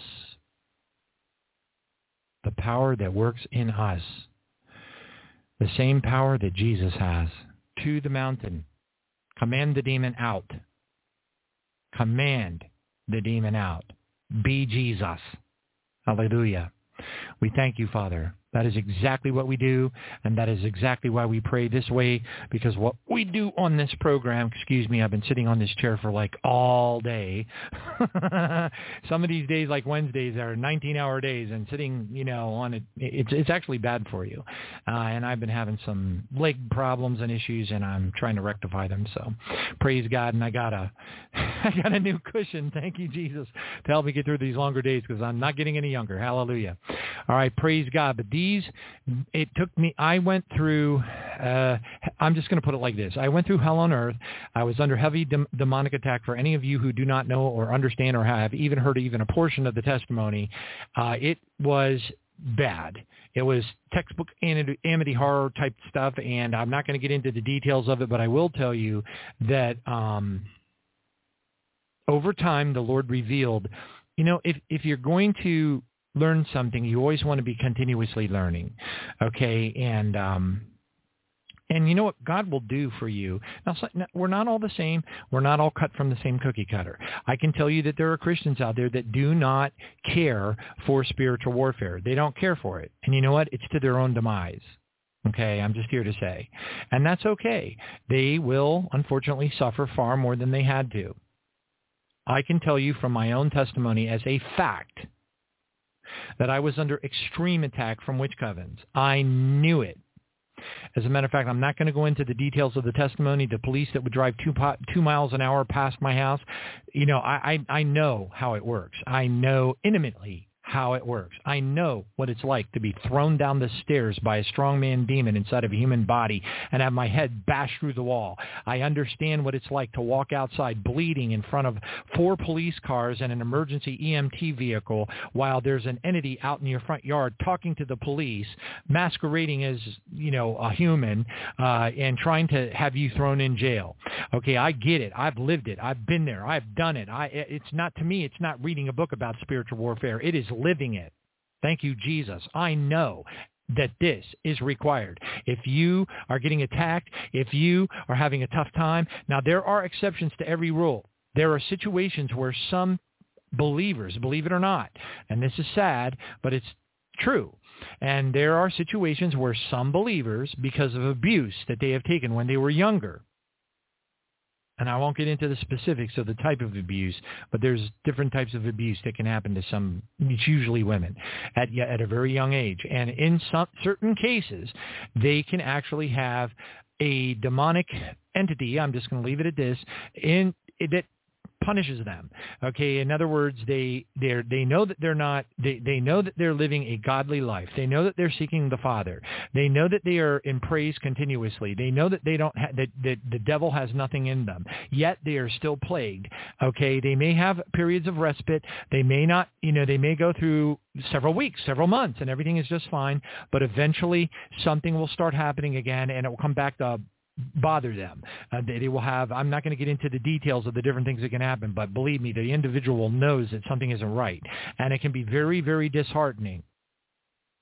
So if you happen to be one of those people that you know that you are seeking the Lord with all of your heart, you know that you are praying, you know that you are praising, you know that you have no sin in your life that you are aware of, and you are using spiritual warfare methods, which we all ought to be, because that is exactly what we are commissioned to do.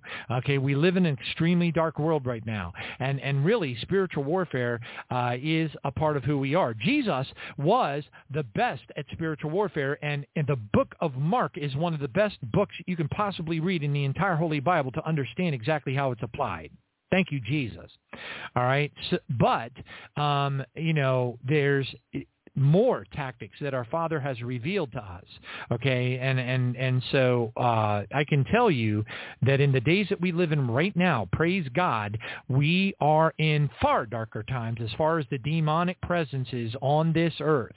Now, look, I'm not going to get into all the freaky-deaky, weird, interdimensional portals that have probably been opened over the years by various ceremonies that have happened in front of the public, by the things that have happened at the Grammy Awards, by the things that have happened all over the place while people are sitting there half punch drunk on their Bud Light watching it and thinking it's interesting, or the football, stadiums that have halftime shows that are satanic, and all these other things that they're staring at in an oblivious state, okay, and don't realize that what's happening to them internally, okay, but that's not our problem. I mean, our problem is to understand that this is a threat.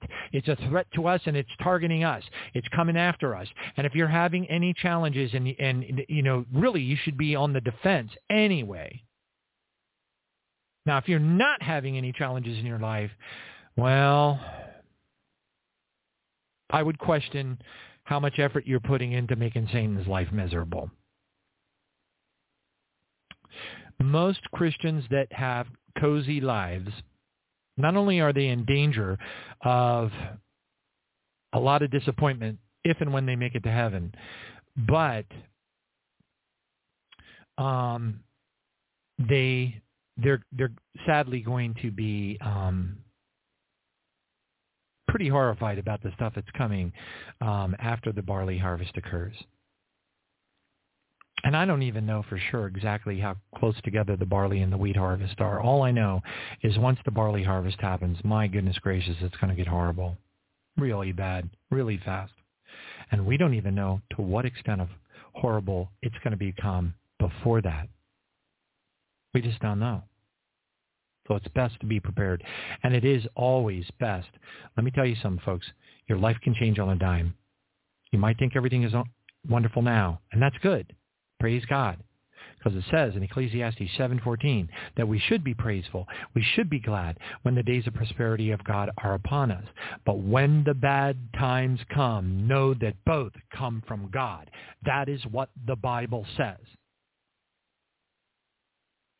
Look it up. Ecclesiastes 7:14. It's right there. Thank you, Jesus. So if you haven't, you need to be prepared for it. And I can tell you that having gone through what I went through, the Lord led me, okay, clear as a bell, no doubt about it.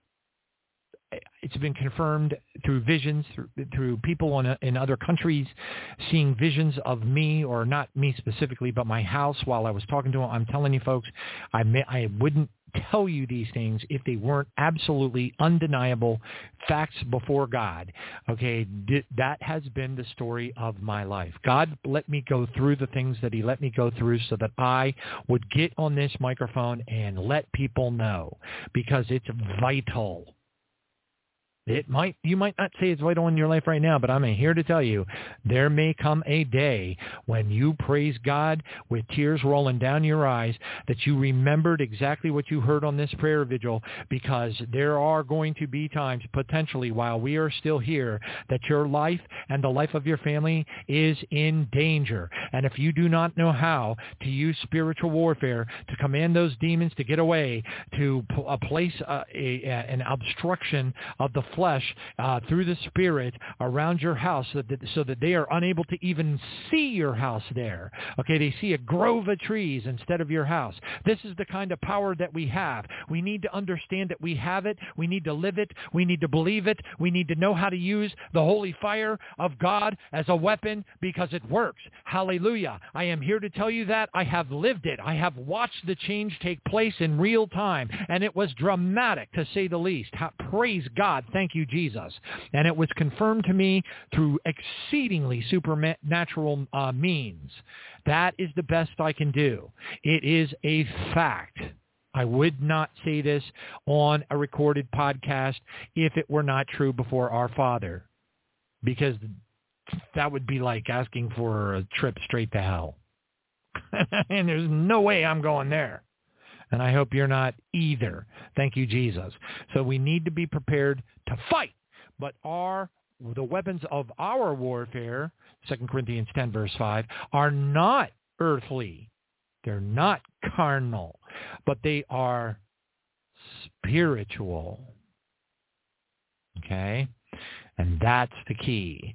And when you understand how the wars in the spiritual realm, where the demons are residing, trying to stop our prayers, trying to steal the answers to our prayers and stop our angels from bringing those answers. When you understand all of these dynamics.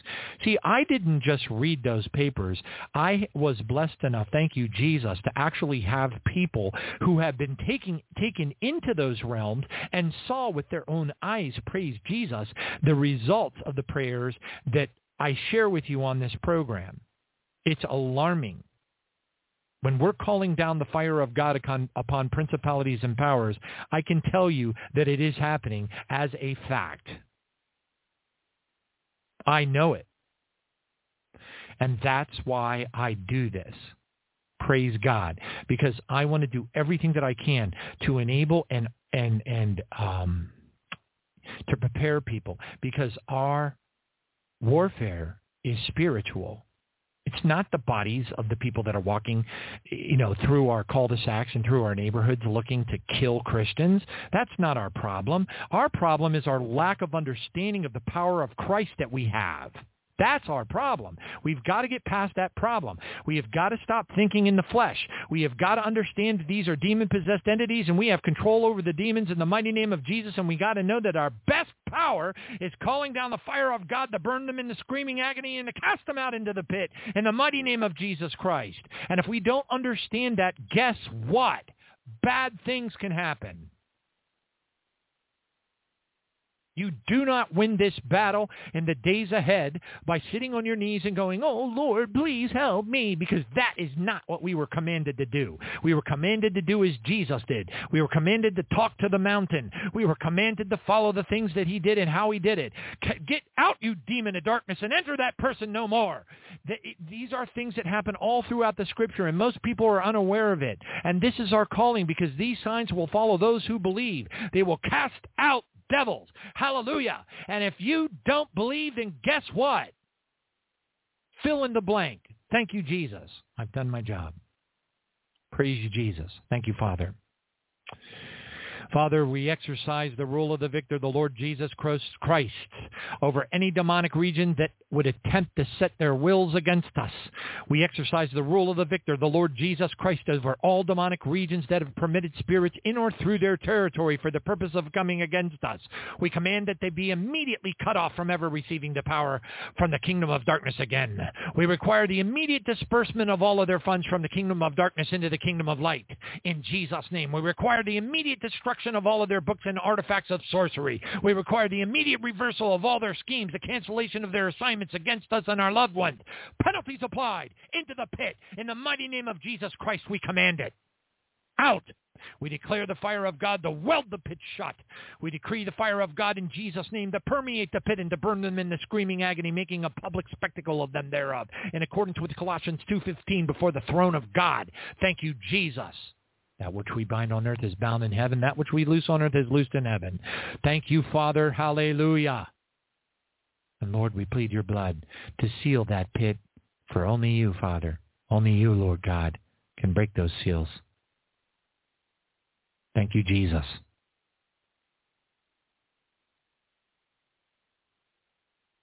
I'd like to use holy oil at this time. Oh, we're down to 1 hour.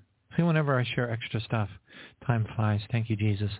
All right, Father, in the name of the Father, the Son, and the Holy Spirit. Do this every morning. I'm a holy oil freak. You can just ask Lindy Williams. She needs our prayer, by the way. So if you feel so inclined, Lindy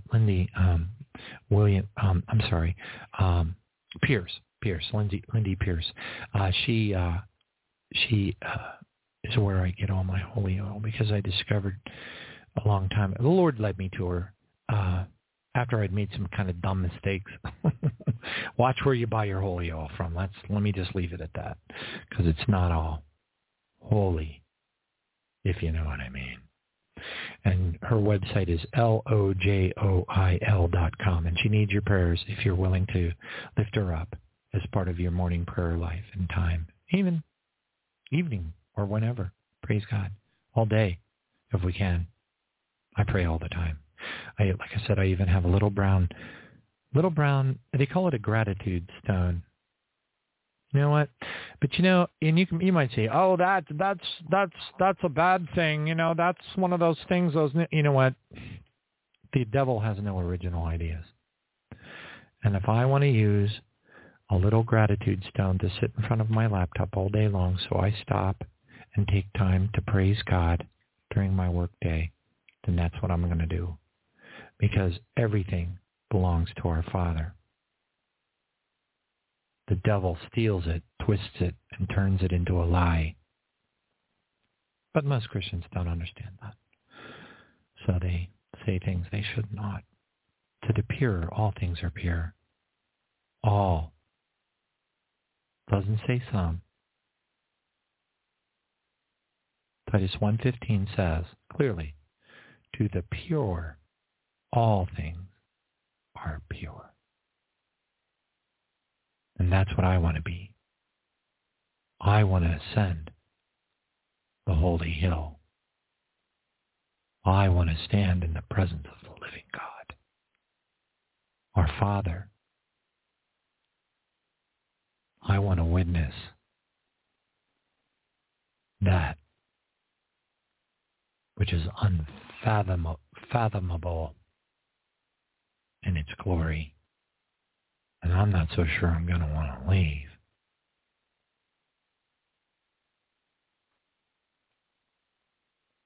Father, we consecrate ourselves into your complete ownership, Lord Jesus. We renounce all things spoken of in the darkness against us. We declare your abundant grace, the living water, the crystal river, to pour out into our soul, our spirit, to cleanse it, to wash it, to make it pure. We plead your blood, Lord Jesus, upon us. And we praise you and thank you so much. There's nothing. Should we be willing to do anything? Should be we. Oh, wow. It's just amazing to even consider. We praise you, Father God. We continuously pray for your holy fire to protect us. We pray that the holy fire will become our weapon of choice, for it is bar none the most powerful weapon in all of the universes. There is not one entity of the darkness that does not fear it. Horribly so. And it is given to us as a gift. We praise you for that. We pray for a thorny hedge of protection to swirl around our household amidst the whirlwind of the Holy Spirit, blowing that holy fire white hot, sustaining it all throughout this week in the mighty name of Jesus Christ. Father, we ask you for a platoon of warrior angels to ferret out all attempts, indirect, that may attempt to come against us. Shut down all demonic portals, everything, close it. We thank you, Father, for that divine protection. We praise you. Let us, by an anointing from the Holy Spirit, recognize the value of being proactive as a good soldier for Christ in our protection, that we may be unhindered in our service to you. We praise you and thank you, Father God. In the mighty name of Jesus, hallelujah and amen.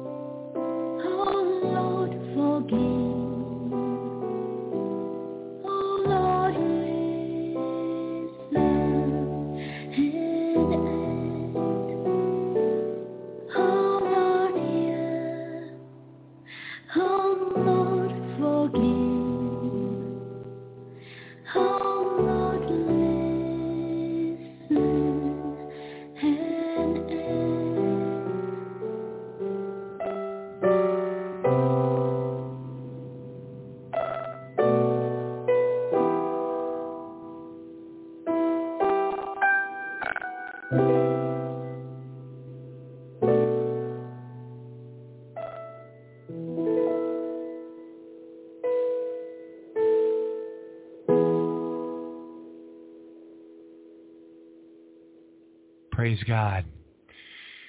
The Courts of Heaven scriptures, some of my favorites. I always like to go over these a lot because they're some of the most powerful scriptures in the Bible.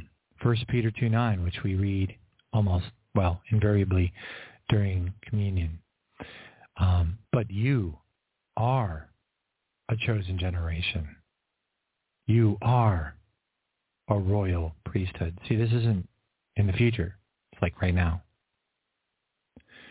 You are a holy nation. You are his own special people, that you may proclaim the praises of him who called you out of the darkness and into his marvelous light. You know, it's so amazing to even consider how it says we were called out of the darkness and into his marvelous light, yet in the flesh we don't see the light. So how is it that we're in his marvelous light? Because this is all about who we are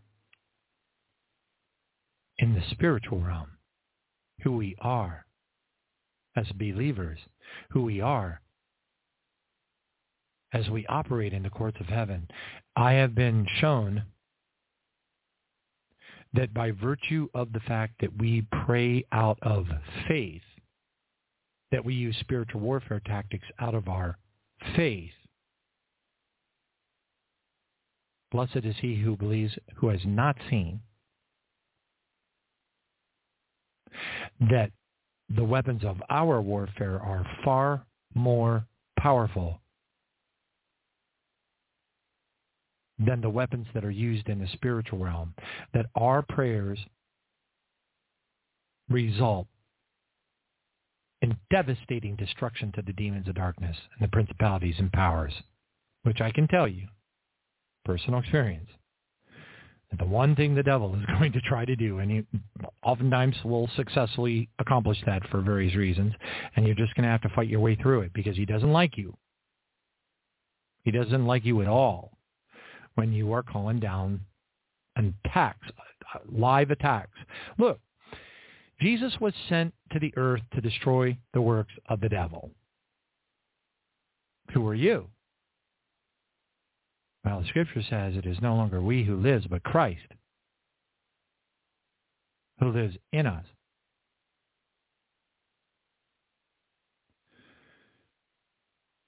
So if Christ is who we are, living in us, and we don't live anymore, then what is our job? To destroy the works of the devil. Whether that means to do goodness and kindness to people who are otherwise maltreated, to pray for the forgiveness of people's sins when they are hurting us or whatever. I mean, living like Jesus. Totally. And levying the power that we've been given through prayer, spiritual warfare. This is what we're called to do. These signs will follow those who believe. They will cast out demons.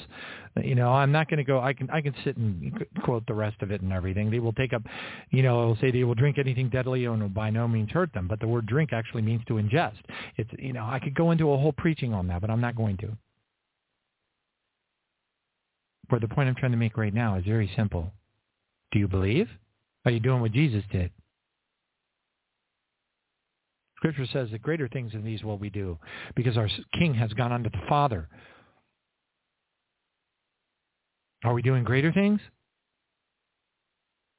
I have every intention of doing greater things. I had a conversation with an anointed man of God, someone who you would never imagine would be so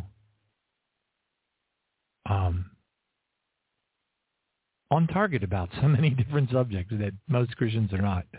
I mean, you know, has a whole family, lives up, you know, I work with him, executive level type person. You know, I said to him one time, I said, you know, there's no place in the Bible that says that we can't pray for people who died. He said, right, amen. Bring that up in church. See how many people try to lay hands on you and cast out demons. Never mind that Paul was like, you know, telling the church of Corinth, you know, he didn't admonish them when he said, you know, he made mention that they were baptizing the dead, but he never said they were doing anything wrong. It's all there. I know the testimony of a man that we almost brought on the radio show to give testimony, but you know, sometimes it goes well and sometimes making the arrangements is more challenging or whatever. It depends where they are in their life and stuff. But anyway, this particular individual was on Sid Roth, and he had died at the age of 8 because he was a drug lord. He was a rapist. And when he got shot during a drug, he's 8 years old. He goes to hell. So he's in hell burning. 8-year-old rapist, murderer, drug dealer, in hell, burning.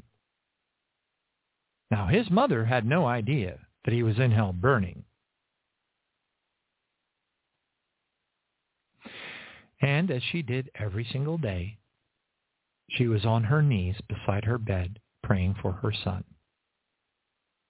asking the Father to please save his soul, as she did every day, as she did on that day.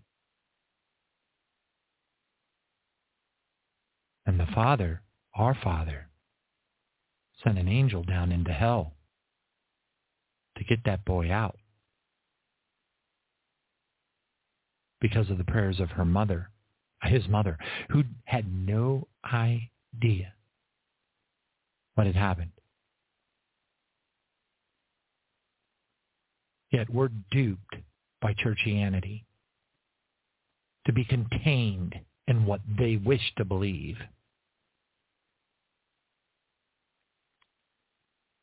Or worse, what they've been taught in some Bible school, walking around like peacocks with their PhDs And yes, I don't like it because it's anti-Bible, it's anti-Christ, it's just Jesus ordains us.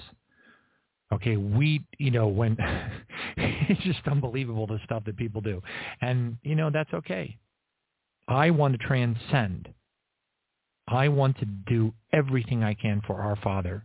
I want to do greater things. And you don't do greater things by passing the collection plate. And you just don't. You got to transcend it. If throwing 20 or 40 bucks in a collection plate every week is your idea of Christian giving, then you got no idea what Christian giving is. And I certainly wouldn't want to wait until I was in heaven to find out what could have been, but what won't be.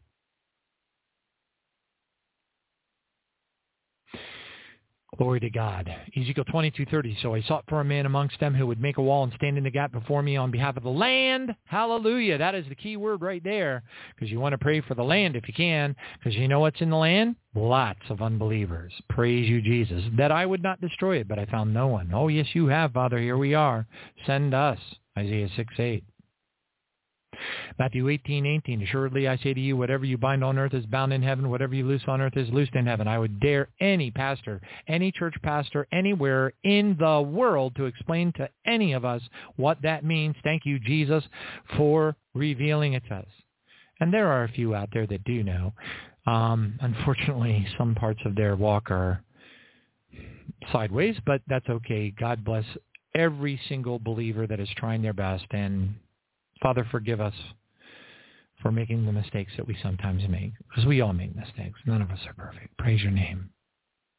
John 20:23. If you forgive the sins of any, they are forgiven them. If you retain the sins of any, they are retained. Gee, I wonder what that says in the NLT. John 20:23. Let's find out. Thank you, Jesus. I know the clock is ticking. That's okay. Oh, no, my keyboard low battery light is flashing. I don't like that. All right, hold on a second. John, come on. Thank you, Jesus. There it goes. John, oh, wow. Now, this is bad news. Hold on a second. Thank you, Jesus. Praise you, Lord. Here, let me grab this. Ow. Okay, hold on. I got to get a proper charger or else I won't be able to pull up the scripture as easily as I would. Hallelujah. Thank you, Jesus. Praise you, Lord. Let me see. Is this the right type? Yep. There we go. Came to life. Okay, John 20:25. There we go. No, I didn't do it right. Hold on a second. Thank you, Jesus. No, John 20:23. My bad. Shame on me. Getting distracted by my keyboard. John 20:23.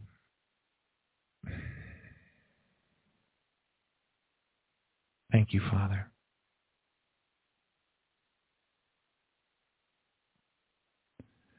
Hold on a second. No, that's what? Oh, no wonder it's twerking up. Okay, hold on. Almost there. There we go. Okay. Yeah, there it is. So Jesus said to them, 20:21. So Jesus said to them again, peace to you. As the Father has sent me, I also send you.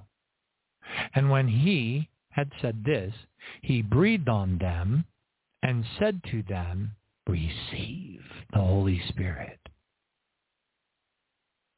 If you forgive the sins of any, they are forgiven them. If you retain the sins of any, they are retained. Boy, that's a massively important responsibility.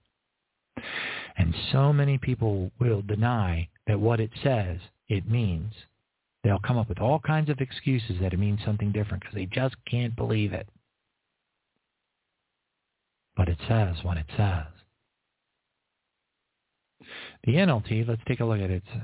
So, yep, nope, it says right there, clear as a bell.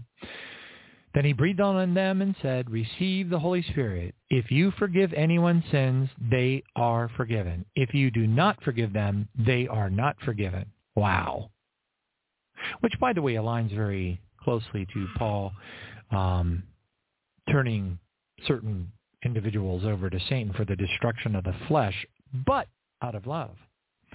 Because Paul knew that he couldn't get through to them, others couldn't get through to them, and their current path was going to lead them to the pit. So he turned them over to Satan, because Satan is the weapon of God to bring Christians around for the destruction of the flesh, you see. And so at that point, what Paul was doing was a favor to them, because if they developed leprosy, if they developed cancer, if they developed whatever it was, and they ended up in a hospital bed and they were about to die, it is very highly likely that they would also be vehemently and powerfully and fervently praying to be forgiven. They would be humbled. Praise God. Thank you, Jesus. I love Daniel 9:19. We just heard it in the song. Oh, Lord, hear. Oh, Lord, forgive. There's so many little lessons to be learned here. Oh, Lord, listen and act, and do not delay for your own sake, my God. That's amazing. And it's like sprinkled all over the Bible, but a lot of people, we just don't see it a lot of times. It's like you gotta just like see certain things, and then you start seeing them everywhere. Isaiah 43:25. Even I love this, who blot, I am he, our Father. It's like God is saying, now granted, in Isaiah 43 there's a lot of scriptures where God says, even I, but it's so profound because it's his implication in how he's saying it is that you would never expect this from me. That's really what the implication is. Even I am he who blots out your transgressions for my own sake. And I will not remember your sins. Put me in remembrance, and let us contend together. Wow, that's really powerful. That applies to all of us. Oh, but we all must give an account for every little word that we say. Not according to this scripture, we don't. Some do. I don't see that happening to me. I've had deep conversations with the Lord, and why would this even be there as a promise to us? Now, many, I shouldn't just say some, but the vast majority, unfortunately, of our fellow brothers and sisters that are in the realm of churchianity, they won't understand these things, and these things won't be preached. They won't be talked about. They won't. They'll jump around and they'll tell you stuff and they'll say how wonderful Jesus is and everything, but they won't talk about hell. They won't talk about anything else. They won't talk about our obligations. They won't talk about spiritual warfare. They won't. They just don't do it anymore. Good old-fashioned Leonard Ravenhill and Smith Wigglesworth teachings are pretty much evaporated from this earth. Thank you, Jesus. But it's right. It's all right here.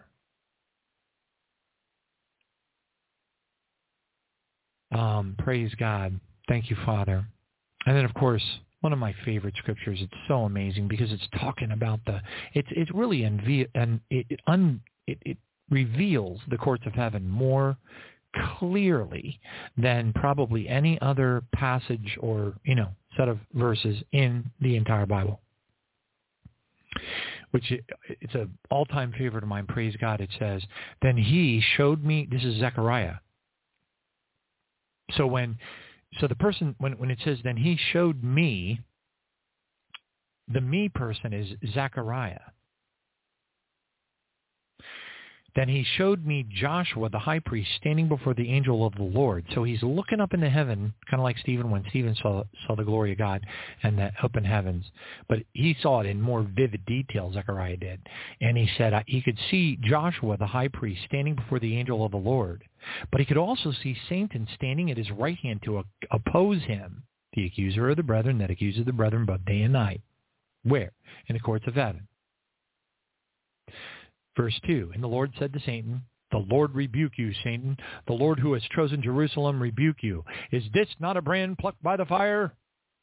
Now, I always find it fascinating as we ought.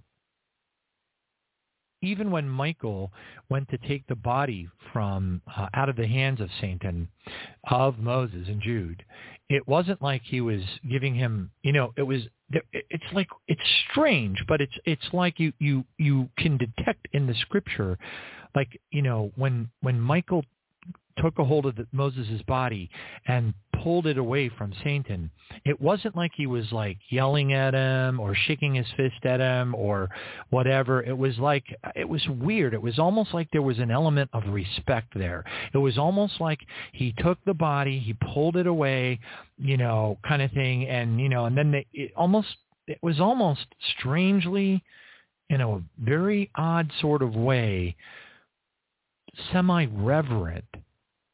Hard to explain, but when you understand that Satan is on an executive severance package and he's being used by God for the purpose of bringing in the fullness of the Gentiles, when you understand that God is in control, and then you see God say, "The Lord rebuke you, Satan." I mean, that seems to me to be surprisingly tame. The Lord who has chosen Jerusalem rebuke you. Is this not a brand plucked from the fire?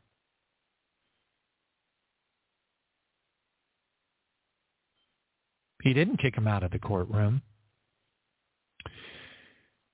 Praise God, it's just amazing. And Joshua was clothed with filthy garments, which are representative of sin, standing before the angel, and God told him to take away the filthy garments, put on clean, rich, white robes. So God made him holy. And the angel of the Lord admonished Joshua and told him, if you'll walk in my ways, if you'll keep my command, then you will also judge my house and likewise have charge of my courts. So you'll be in charge of the courts. That's kind of cool. And I will give you places to walk amongst these who stand here. Who would not like to see those who are standing there? I can't even imagine what it must be like to be able to see the 4 and 20 elders. And what do they do? What is their job? If we're given charge of the courts in heaven, potentially, what are the 4 and 20 elders doing? Maybe they're hanging out at the Thai buffet. Thank you, Jesus. Zechariah 2:5, my bad, did I say 15 earlier? 2:5, for I, saith the Lord, will be a wall of fire all around her, and I will be the glory in her midst. And also, don't forget, Job 1:9. So Satan said to the Lord, does Job fear God for nothing? Have you not made a hedge of protection around him and around his household and around all that he has on every side? What's that mean, on every side? I apply that. I want that holy fire around those I pray for on every side. Praise God. Thank you, Jesus. Well, looking at the time, it surely does fly. Let's go ahead and give glory to God. And, okay, well, I'm getting a feeling from the Holy Spirit that the Lord is wanting,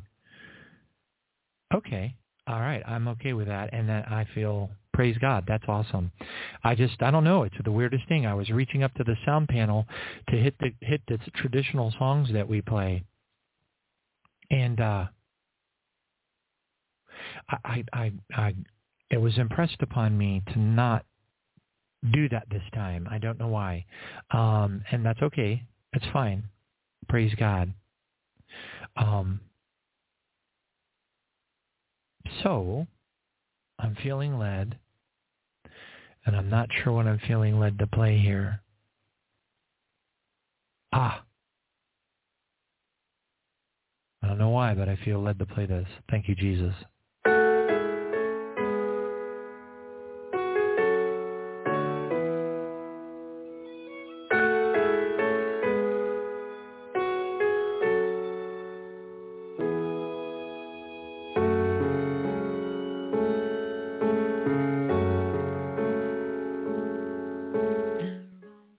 Cry out, and the Lord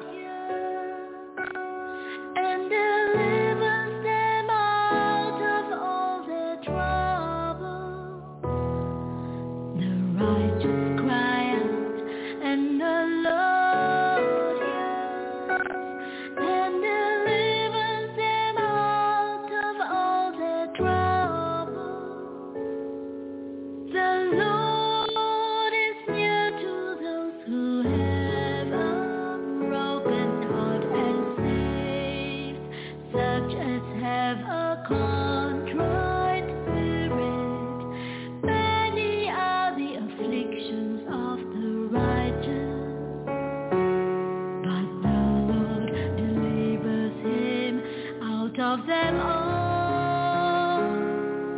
He kept all his bones, not one of them is broken. The Lord redeems the soul of his servants, and none of those who trust in him shall be condemned.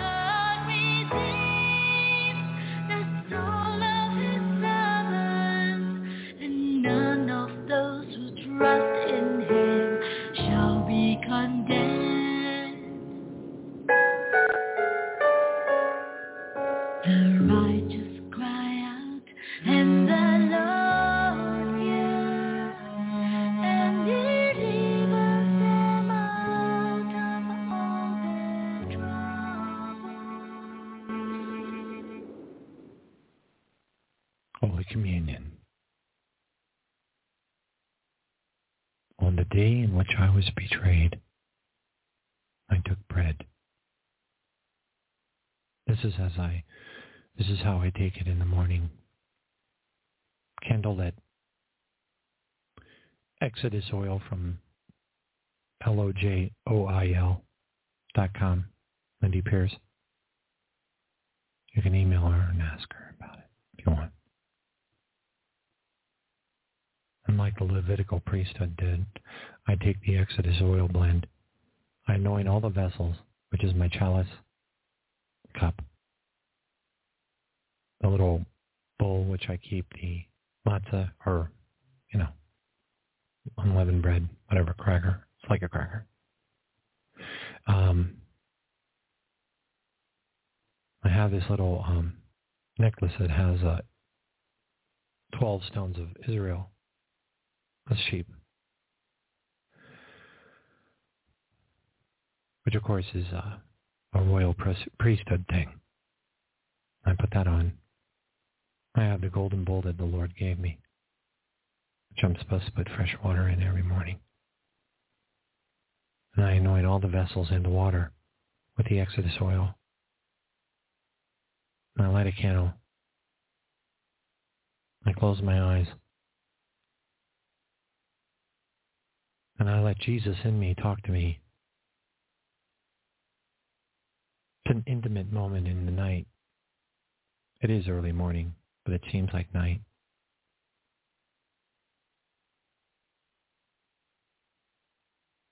And I let Jesus talk to me.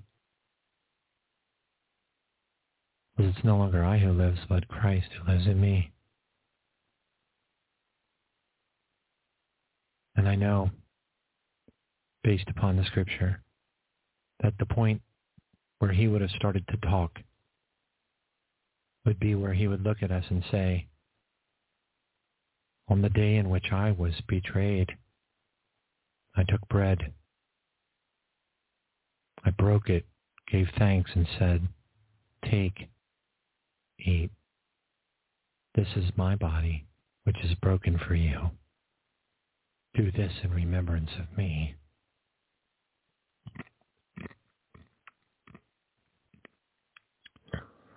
Thank you, Father.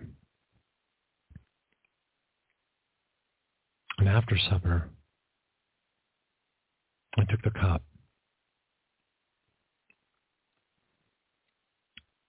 And after supper, I took the cup, saying, this is the new covenant in my blood.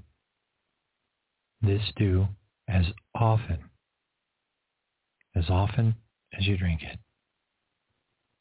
in remembrance of me.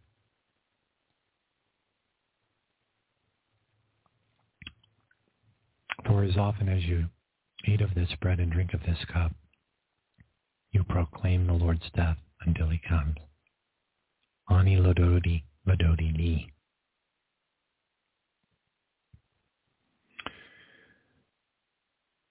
I am my beloved's, and my beloved is mine.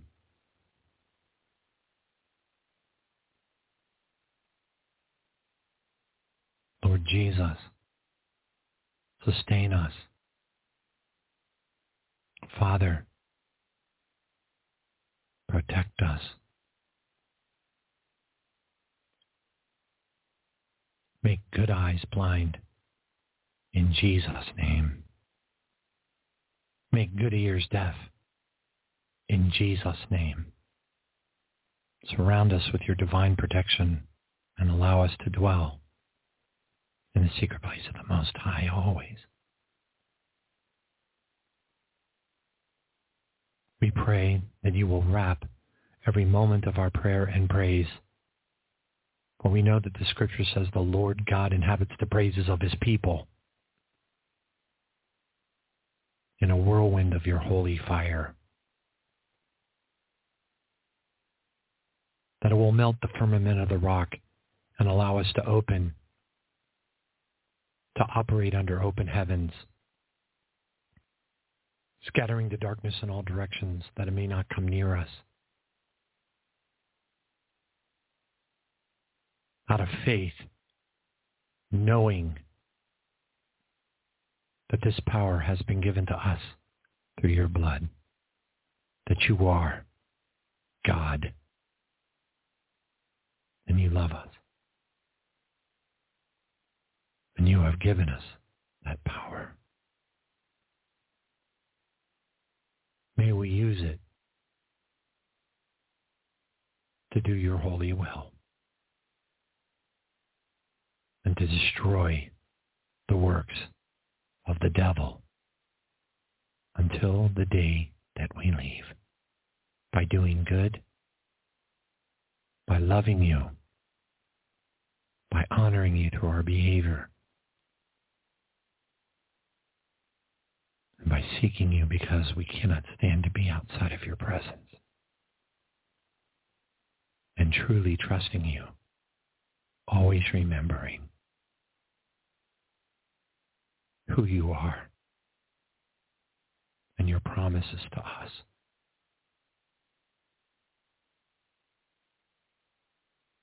We pray, Father, in accordance with the things that are happening around the world even now, as the darkness clamps in tighter upon the people of the earth, even our own brothers and sisters, without their knowledge.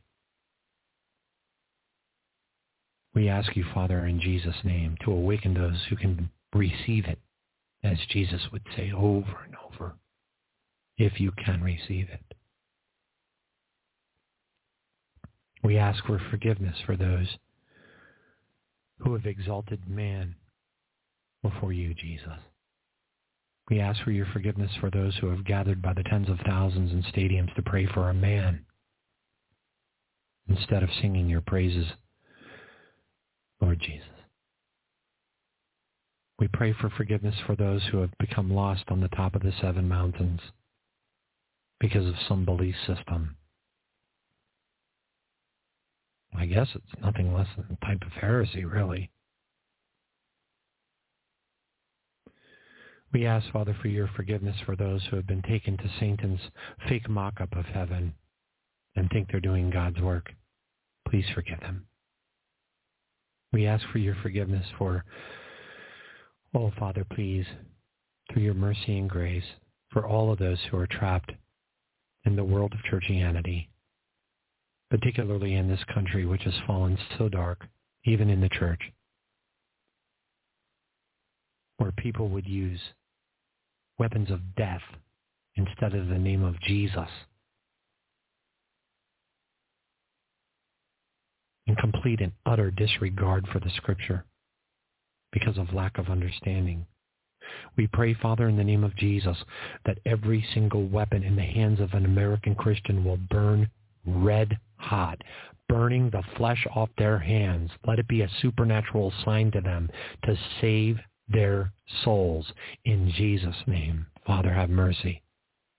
Forgive so many of those who could not see clearly the Scripture. So many. To understand what it says right in front of your eyes. I used to be one of them. I didn't understand it, but I knew it was wrong. And I praise you for showing me. And I'm sorry for those who don't see. For unfortunately, their destiny is one of great difficulty. Please make those weapons red hot in their hands. Show them a sign, Father, out of your mercy, we pray. Straighten our path and pour out a spirit of trust upon our hearts, so we will have no concerns, no worries, that through the hope that we have in you and our faith, for our desire to be in your presence, to reside in the secret place of the Most High, that we will be afforded the greatest protection that is promised in your Scripture, that we may do greater things than these, because our King has gone unto the Father. We ask you, Lord our God, out of the mercies that are limitless, that you will send an innumerable company of angels of war, light, and love, unhindered, straight through the spiritual realm which we part as the Red Sea in the mighty name of Jesus Christ, to enter into the dreams and visions of the night when deep sleep falls upon men, to save their souls from the pit and to seal their instruction. And we pray, Lord Jesus, for your presence to be in their midst. Call them by their name. Lift your hand of mercy to them. Father, we pray that you will raise up a greater remnant bride than was even planned before there was time. Use us, Father, in whatever way is necessary. Let us be fruitful and do greater things, understanding that prayer is one of the most, if not the single most anointed, powerful thing that we can do for all of the kingdom. And praise is one of our most powerful weapons against the darkness. Let us praise you for everything, giving you glory no matter what we're going through.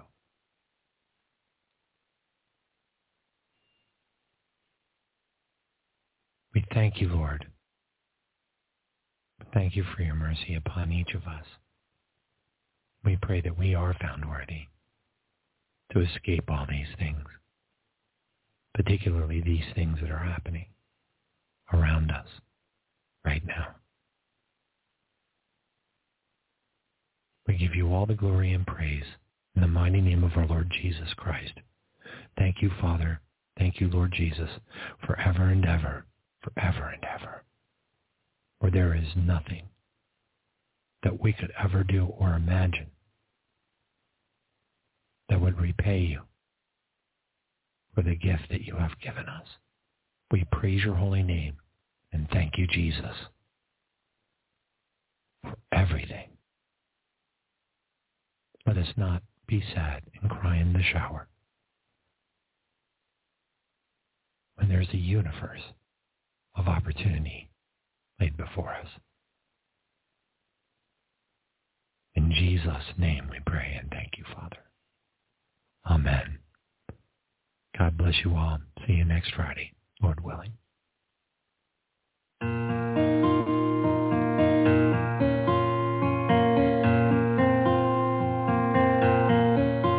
Lord, we come to you with repentant hearts.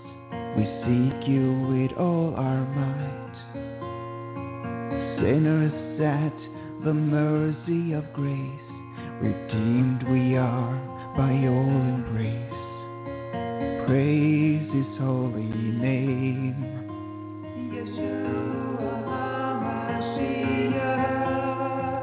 Praise the King of Kings.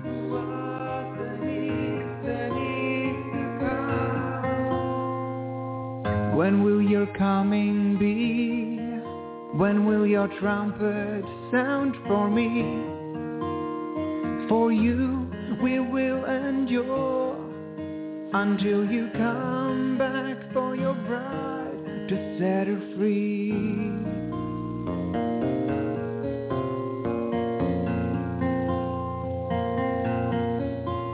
Write our names in your book of life. We are cleansed through your holy sacrifice as we lift your name on high. Renew our mind, renew our soul, remove the scars from our past and deem us righteous. We rebuke all deceptive lies. When will your coming be? When will your trumpet sound for me? Till then we will endure. We are the branches on the living tree. When will your coming be? When will your trumpet sound for me? Till then we will endure until you come back for your bride to set her free.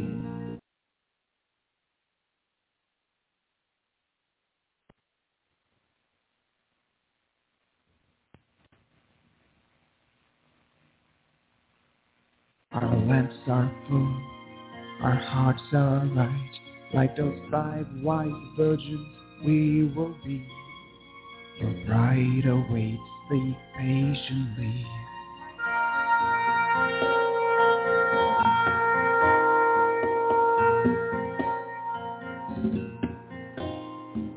Longing for that blessed sound, the dead will rise, the churches gather. We're praying that we're worthy, Lord, to join our family. When will your coming be? When will your trumpet sound for me? We will endure, and while we wait, we will bring forth the fruit of the light of Christ. When will your coming be? When will your trumpet sound for me? Till then we will endure until you come back for your bride to set her free.